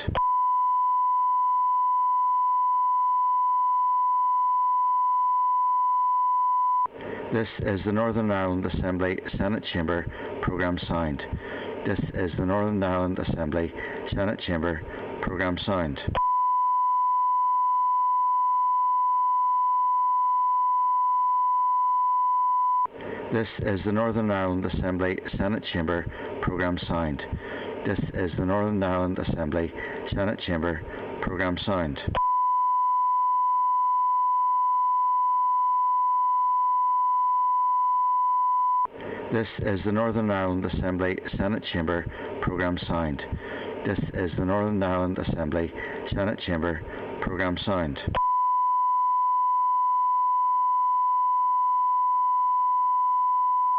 sound.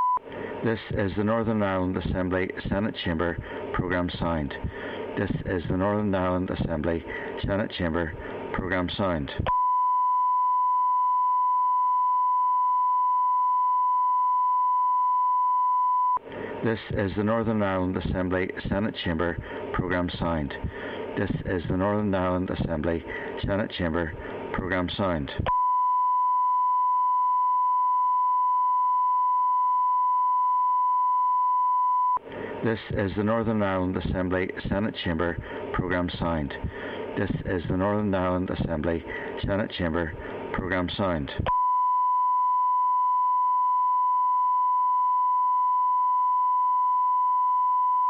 This is the Northern Ireland Assembly Senate Chamber programme sound. This is the Northern Ireland Assembly Senate Chamber programme sound.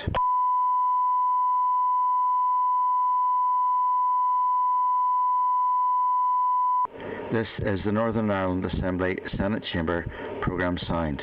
This is the Northern Ireland Assembly Senate Chamber programme sound.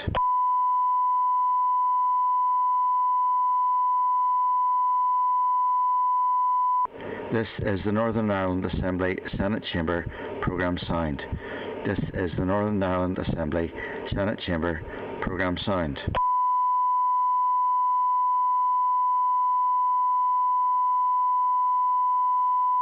This is the Northern Ireland Assembly Senate Chamber programme sound. This is the Northern Ireland Assembly Senate Chamber programme sound. This is the Northern Ireland Assembly Senate Chamber programme sound. This is the Northern Ireland Assembly Senate Chamber programme sound. This is the Northern Ireland Assembly Senate Chamber programme sound.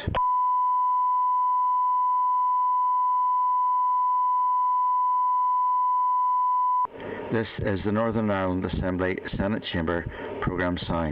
This is the Northern Ireland Assembly Senate Chamber programme sound. This is the Northern Ireland Assembly Senate Chamber programme sound.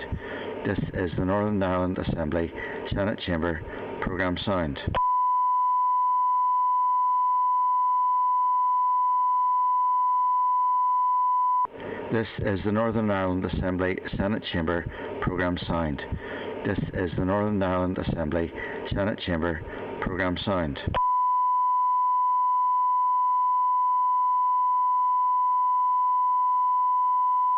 This is the Northern Ireland Assembly Senate Chamber programme sound. This is the Northern Ireland Assembly Senate Chamber programme sound.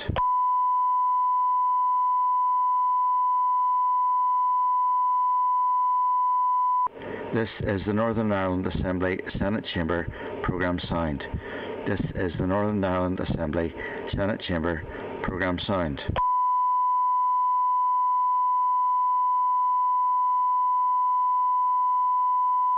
This is the Northern Ireland Assembly Senate Chamber programme sound. This is the Northern Ireland Assembly Senate Chamber programme sound.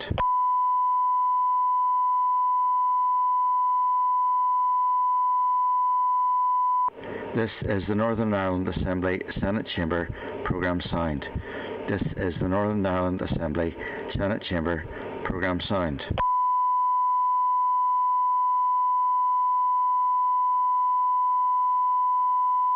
This is the Northern Ireland Assembly Senate Chamber programme sound. This is the Northern Ireland Assembly Senate Chamber programme sound.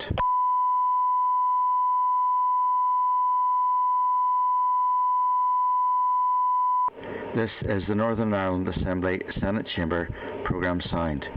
This is the Northern Ireland Assembly Senate Chamber programme sound. This is the Northern Ireland Assembly Senate Chamber programme sound. This is the Northern Ireland Assembly Senate Chamber programme sound.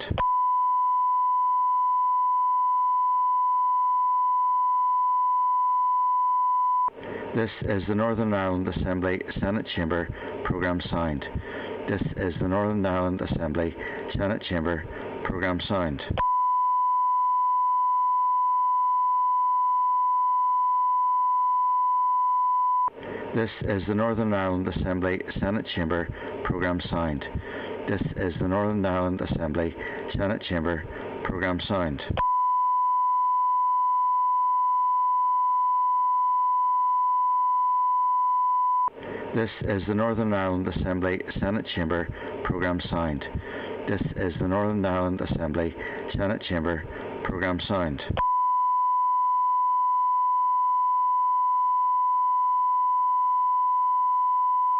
This is the Northern Ireland Assembly Senate Chamber programme sound. This is the Northern Ireland Assembly Senate Chamber programme sound.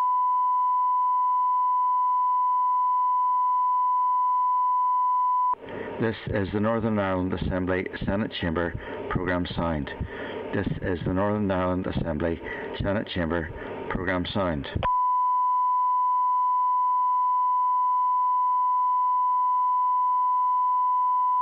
This is the Northern Ireland Assembly Senate Chamber programme sound. This is the Northern Ireland Assembly Senate Chamber programme sound.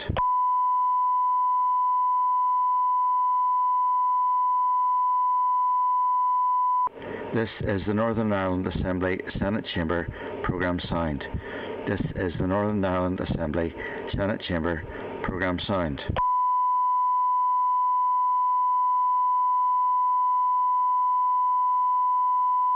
This is the Northern Ireland Assembly Senate Chamber programme sound. This is the Northern Ireland Assembly Senate Chamber programme sound.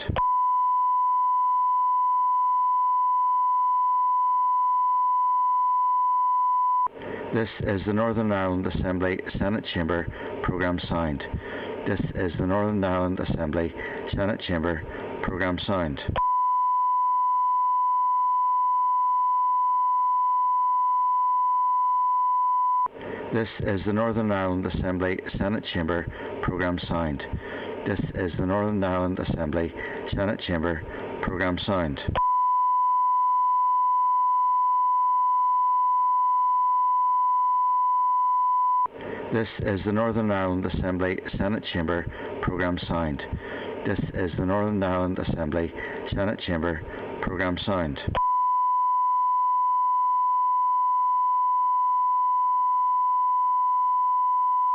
This is the Northern Ireland Assembly Senate Chamber programme sound. This is the Northern Ireland Assembly Senate Chamber programme sound.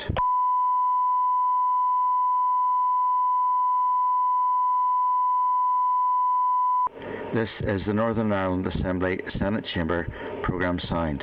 This is the Northern Ireland Assembly Senate Chamber programme sound.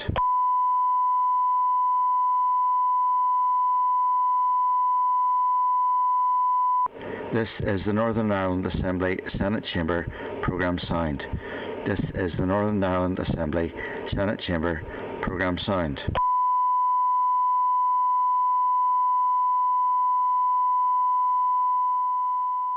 This is the Northern Ireland. That's us live now, Chair.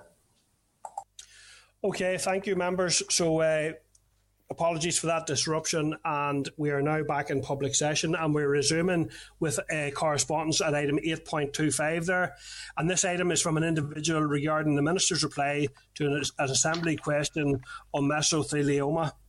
Have members any comments they wish to make in relation to that item of correspondence? Yes, Chair. Go ahead, Pam. Yeah, Chair, could I suggest that obviously quite a few of us are involved in the APG for lung health.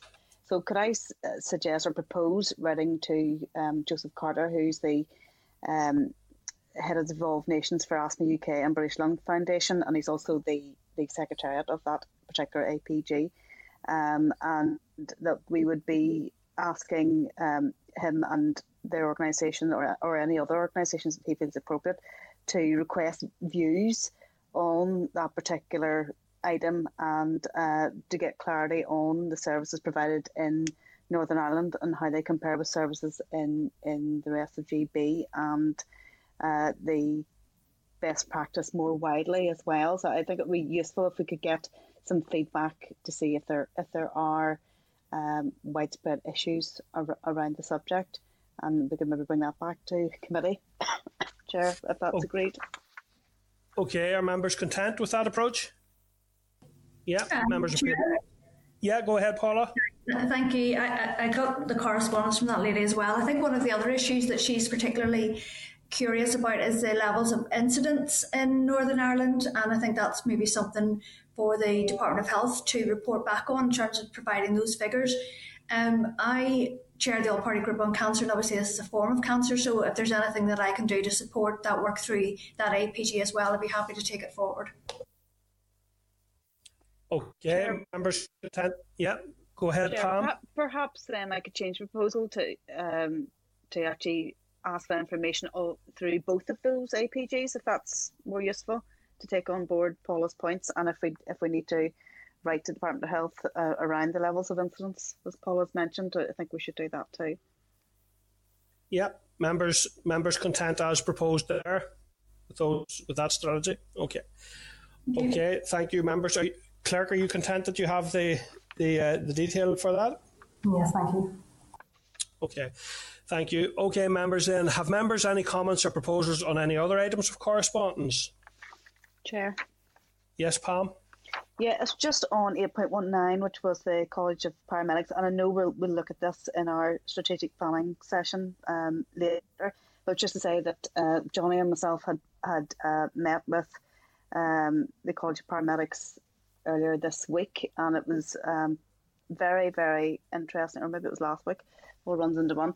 It was a very interesting brief from the College of Paramedics, and I think there's an awful lot more that paramedics can do in terms of transformation and in other work environments than you would necessarily be thinking of, i.e. ambulances. There's many paramedics actually work in GP surgeries and in other settings, and I think there's it's quite an exciting move for that profession. I think a bit more awareness for us as a committee would be good around that. So it's just to say that I look forward to considering that in the strategic planning session that we're going into, and just to recognise the good work the paramedics are doing at this time. Yep, thank you, and I would agree with that. With the remarks of the Deputy Chair there, I have to say, when you get a growing understanding of the skills and experience and knowledge and training that all of these allied health professionals bring, you can see where they really would be transformative.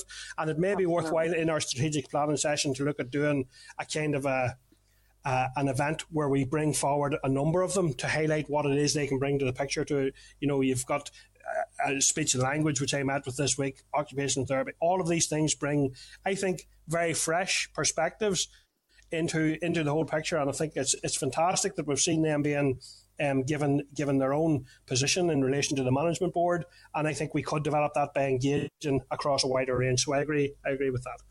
Okay, are members otherwise content with the actions proposed on the correspondence memo? Yeah, thank you, members. The table pack then contained two further items of correspondence. At tab 8.27, there's a reply from the Minister in relation to the priority list for vaccinations. Do members have any comments, or are you content to note pending our next session with the Minister? Paula.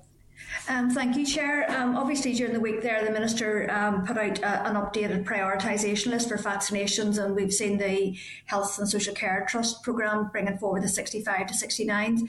In many ways, this has thrown up as many questions as we probably have for Patricia Donnelly for this week. So I'm just going to propose that we maybe try to get her back as soon as possible, because all our inboxes are inundated from people who feel that they've been overlooked or forgotten about, and I think that it would be very useful to have her back as soon as possible.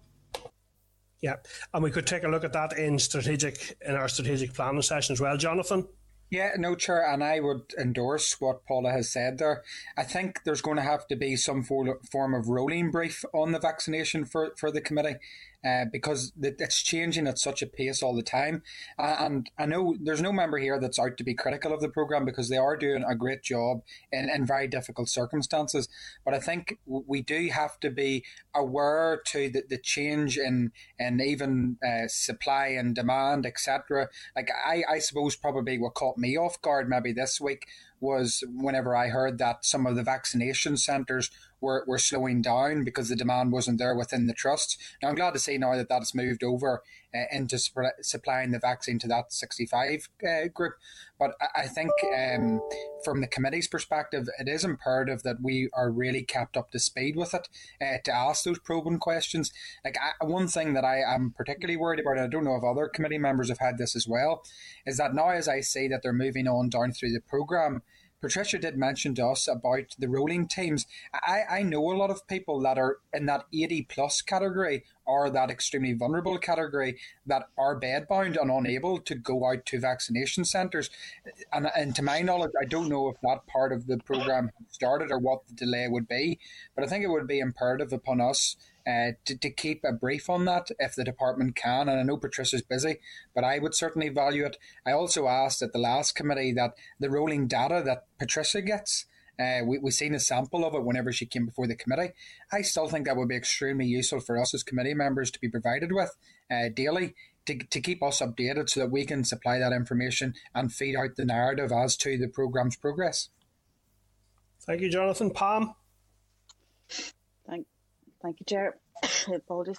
I suppose I would agree with Johnny's call there for like a rolling brief on the subject, because obviously it is of vital importance to everybody, and more questions will come day on day. We know that, and there are many different areas and many different lobbies for different people to receive different priority and all the rest of it. And I think there are very serious issues around the whole school system, and especially in very particular in terms of special educational needs, and the fact that some staff working in those settings are to all intents and purposes actual carers in terms of close proximity to children with who are CEV. And I think given that children cannot access a vaccine at this time, there is no vaccine for them. But I think, I'm sure that the JCVI will be looking at eligibility of other people on that vaccine list in terms of a protective bubble around those under 16s who are CEV in particular. So I think there are lots and lots of issues that will continue to come forward in terms of vaccination. And so to have Patricia or a rolling brief on the subject, I think would be really, really useful. Yep. Okay, and we can discuss that in further detail. And we have requested those data updates, by the way, so we're hoping that those will start to feed through to us. We have requested those. Very, very briefly, Jonathan. Yeah, sure. Sorry, just I omitted to mention it when Pam mentioned the SEND teachers. I noticed there was a decision made that testing would now happen within the special educational settings to ensure for classroom. Now, I have had a number of parents on with me that are anxious to know will their kids not be able to attend school if they haven't been tested? And I suppose probably that could be for a variety of reasons given the complex needs of some of the children. Could we perhaps as a committee just seek some clarity on that? Yeah, okay. And Alan had indicated there as well. I just come in briefly there. Jonathan had referenced there the roving squads for people who are physically housebound. I raised that particular issue last week with Patricia during her presentation, and she sort of dismissed the concept of roving squads. What she said was that district nurses and GP practices would pick up on that, and that they would actually deliver the vaccination to those people who were physically housebound. And I asked, well, is there a contact number for people to flag up that they're in that category?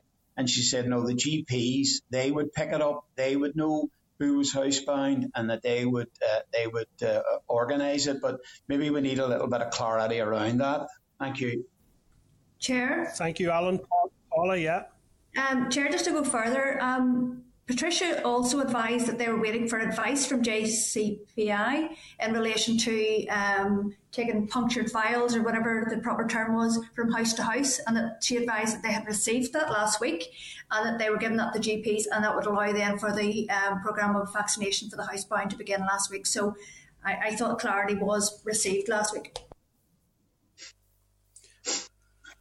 Okay, thank you. Well, I think we can certainly discuss this again in our strategic plan, and there is clearly a need and an appetite for having a more frequent briefing in relation to the very, very important vaccination programme.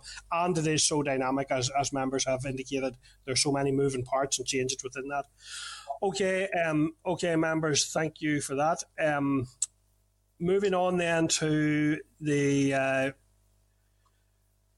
tab 8.28 is the 21st report of the Examiner of Statutory Rules. Are members content to note her report? Yeah.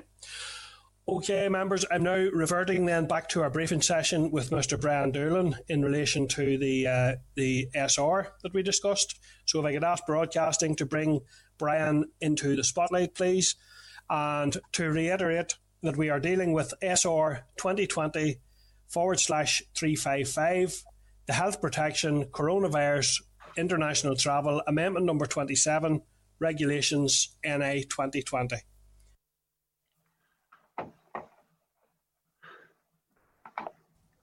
Hello, Chair. Yeah.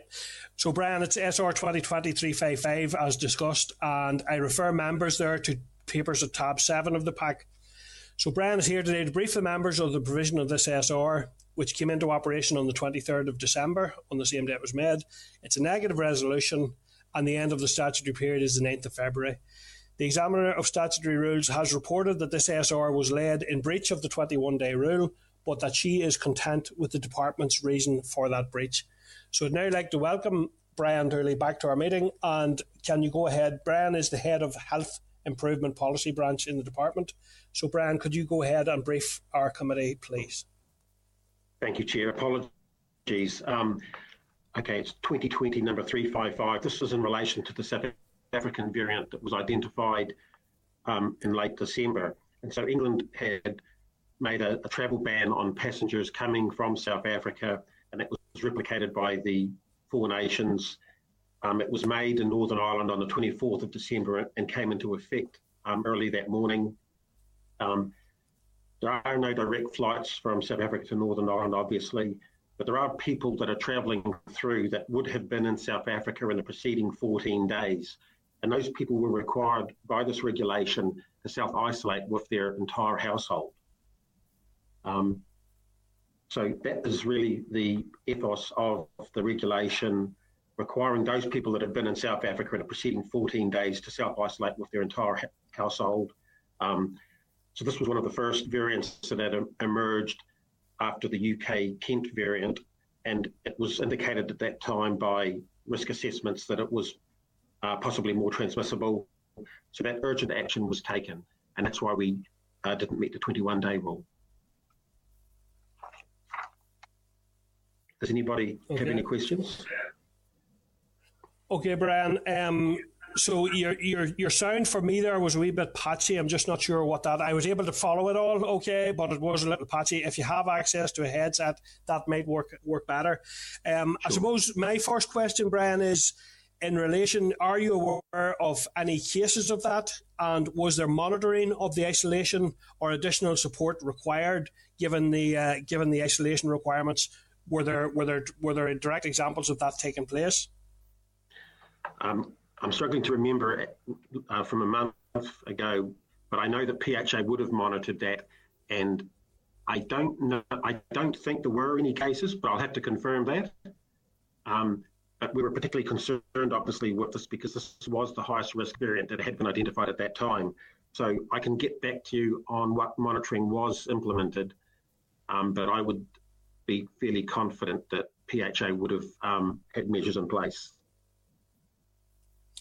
Okay, and given the concern around these, a number of new variants, their increased transmissibility, their potential increased mortality, and their increased and potentially less efficacy from some of the vaccines in relation to some of the variants, what cooperation has taken place north-south, given we're a single epidemiological unit?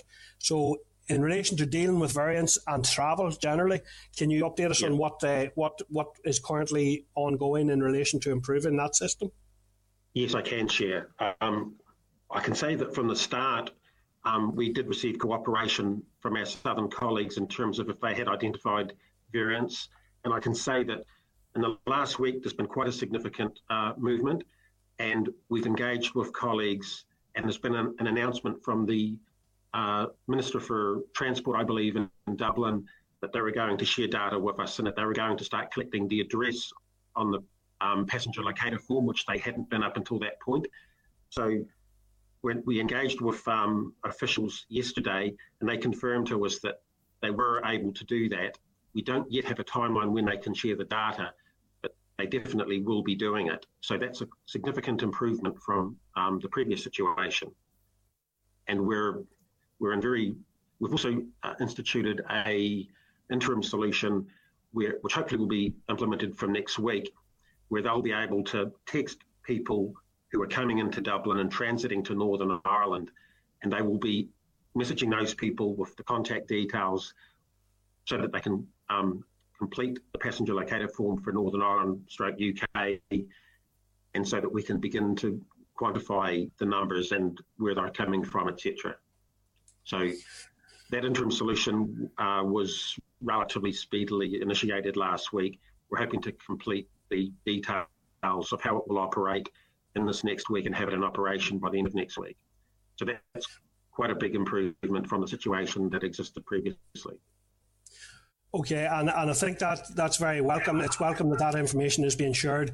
Are you saying there, Brian, that there will be passenger health locator forms coming from, so and bearing in mind this, as you referred to it there, the Kent variant, so will there be, the South have now agreed to share the forms south to north. Will there be forms available for the north to share from people who have travelled from England or Kent or those? Is that the second part of that you're indicating there? That will be in place? Yes, that's possible. We haven't actually got to that part of it yet, but there will be reciprocal information. Okay, and the Minister had indicated pre-Christmas that he was working on those passenger locator forms. So have you a time frame for when those will be in place and operational? I'm afraid we don't. We're dependent on a minute really on... Sorry, can you hear me? Yes. Yeah, we're dependent really at the pace that we can move with our colleagues down south. They've gone to their information commissioners to confirm what information they can share and who they can share it with. It's really operational things, like, for example, whether it's the information is shared directly with us as a department or whether it can, for example, be shared with the PHA, which would be preferable. So we're hoping to sort those operational details out shortly, but until we do that, we can't give you a timeline.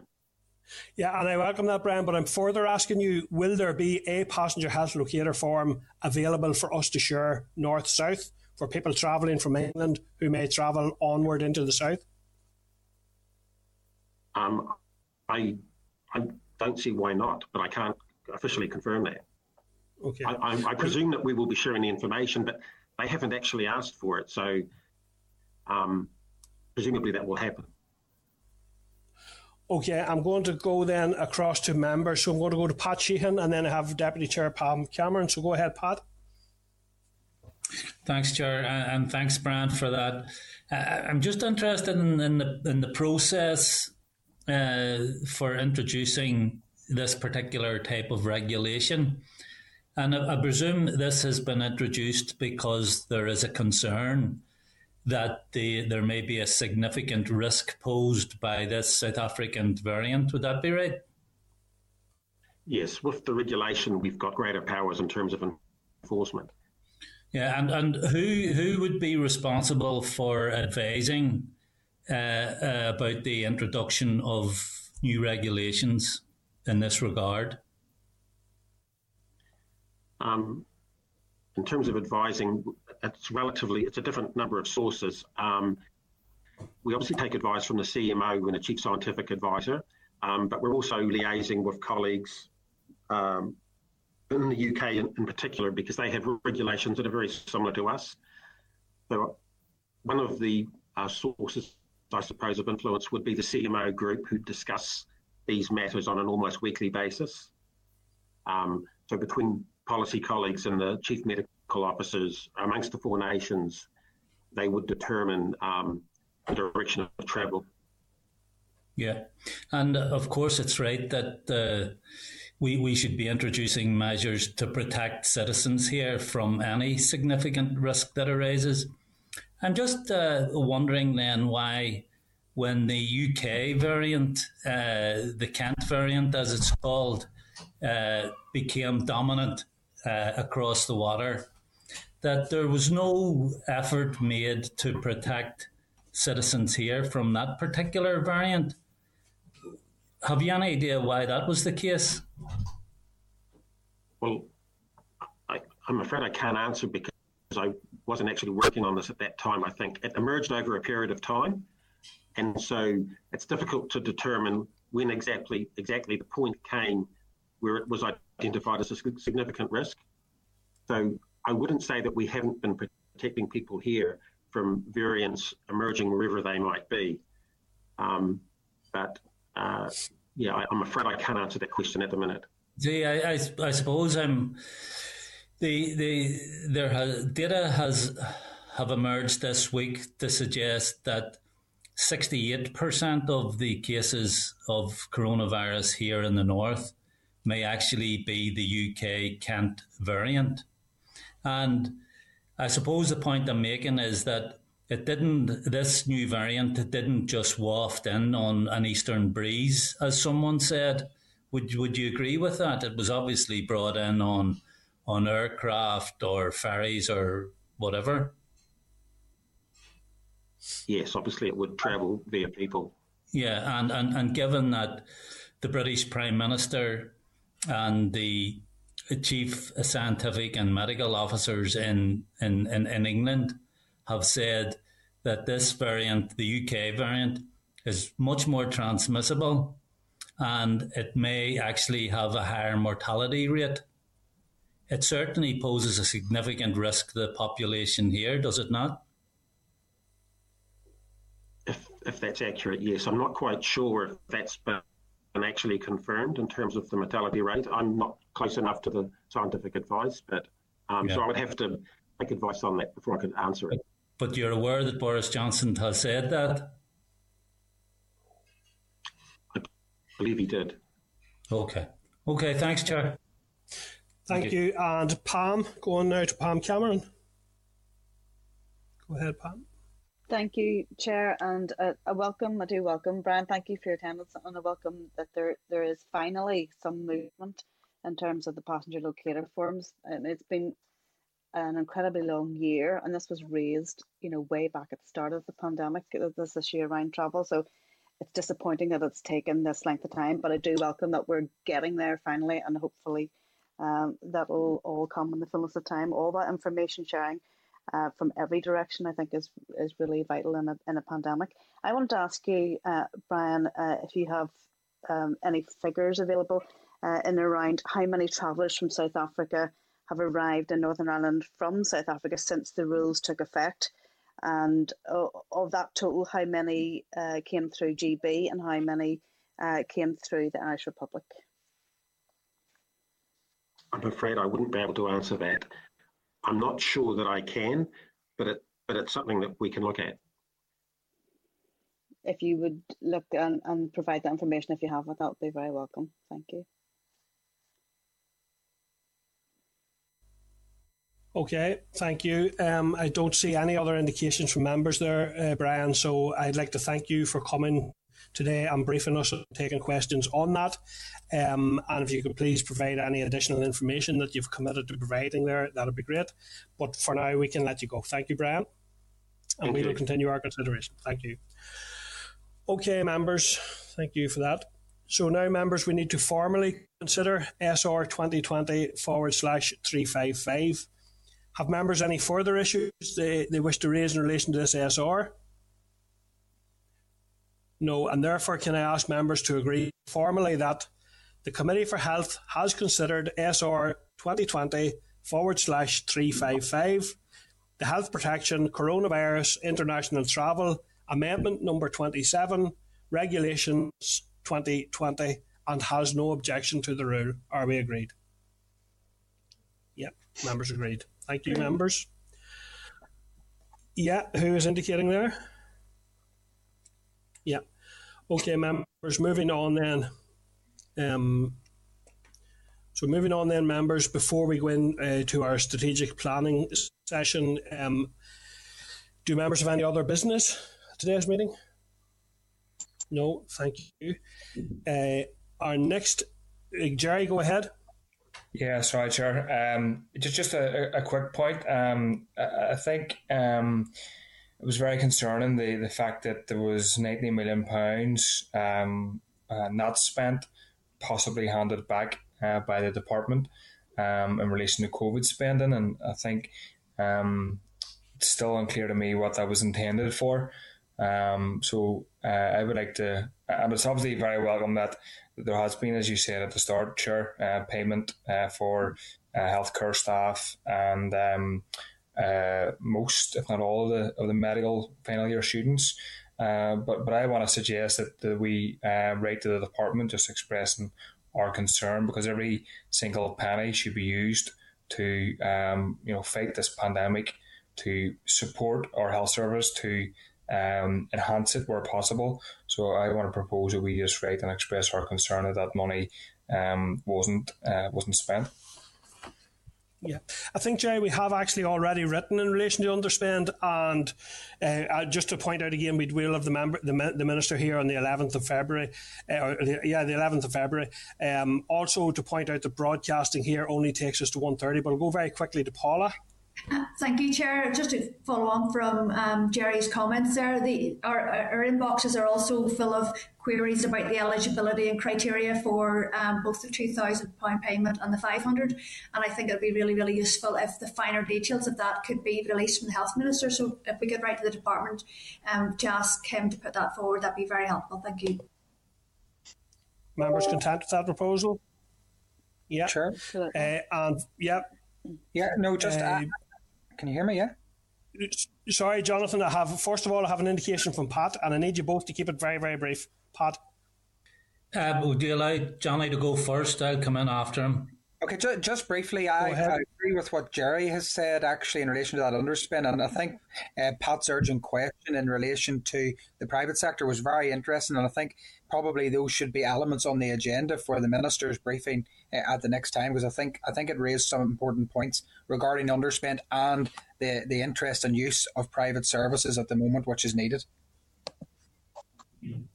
Okay, so Clark, can you just check that underspend letter we already have covers it, and if it requires anything additional, then we'll action that. Pat, go ahead. Yeah, I just wanted to say, Chair, this is my last meeting with the Health Committee. I'm moving on to education from next week, so I just want to say I've enjoyed my time here. It's been very interesting. Obviously, we've been in the eye of the storm. We've had some disagreements along the way, and I hope no one takes that personal. I've certainly no personal grudges with anyone. And I want to thank everybody for the experience I've had. And I want to thank Ailish and the rest of the staff as well, yourself as Chair and Pam as Deputy Chair. And I suppose the thing I'll miss most of all is being chastised every week by Pam and Alan. I'll really miss that. So thank God, everybody. I wish you well in the Education Committee, but the one thing that I'm going to miss in the absence of having a summer holiday, I'm going to hate missing the virtual tours you take us on every week in South Asia. And today even took us up into Norway today. I'm going to book a cruise for Robin around Southeast Asia. Yeah. I have to say I prefer the warmer climes. I have to say, go ahead, Pam, again very briefly. Chair, just to wish Pat well and in winding up members of the Education Committee and giving us a break on the health. I would say I would Pat, but I wouldn't be being genuine. I would also say that I would like to very much thank Pat for his commitment, his diligence, his research, and all of that. And I think he brought a very interesting perspective to the committee, and to wish him very well on education. And also that members are free to continue to criticise each other outside of the committee, of course. So don't worry about that. Okay, members. So date, time, and place of the next meeting will be on Thursday, 4th of February at 9:30 a.m. via video link. Thank you, members, and we will resume at 2 o'clock for our strategic planning session. Thank you. Sorry, Chair. Is the Northern Ireland Assembly Senate Chamber Programme Sound?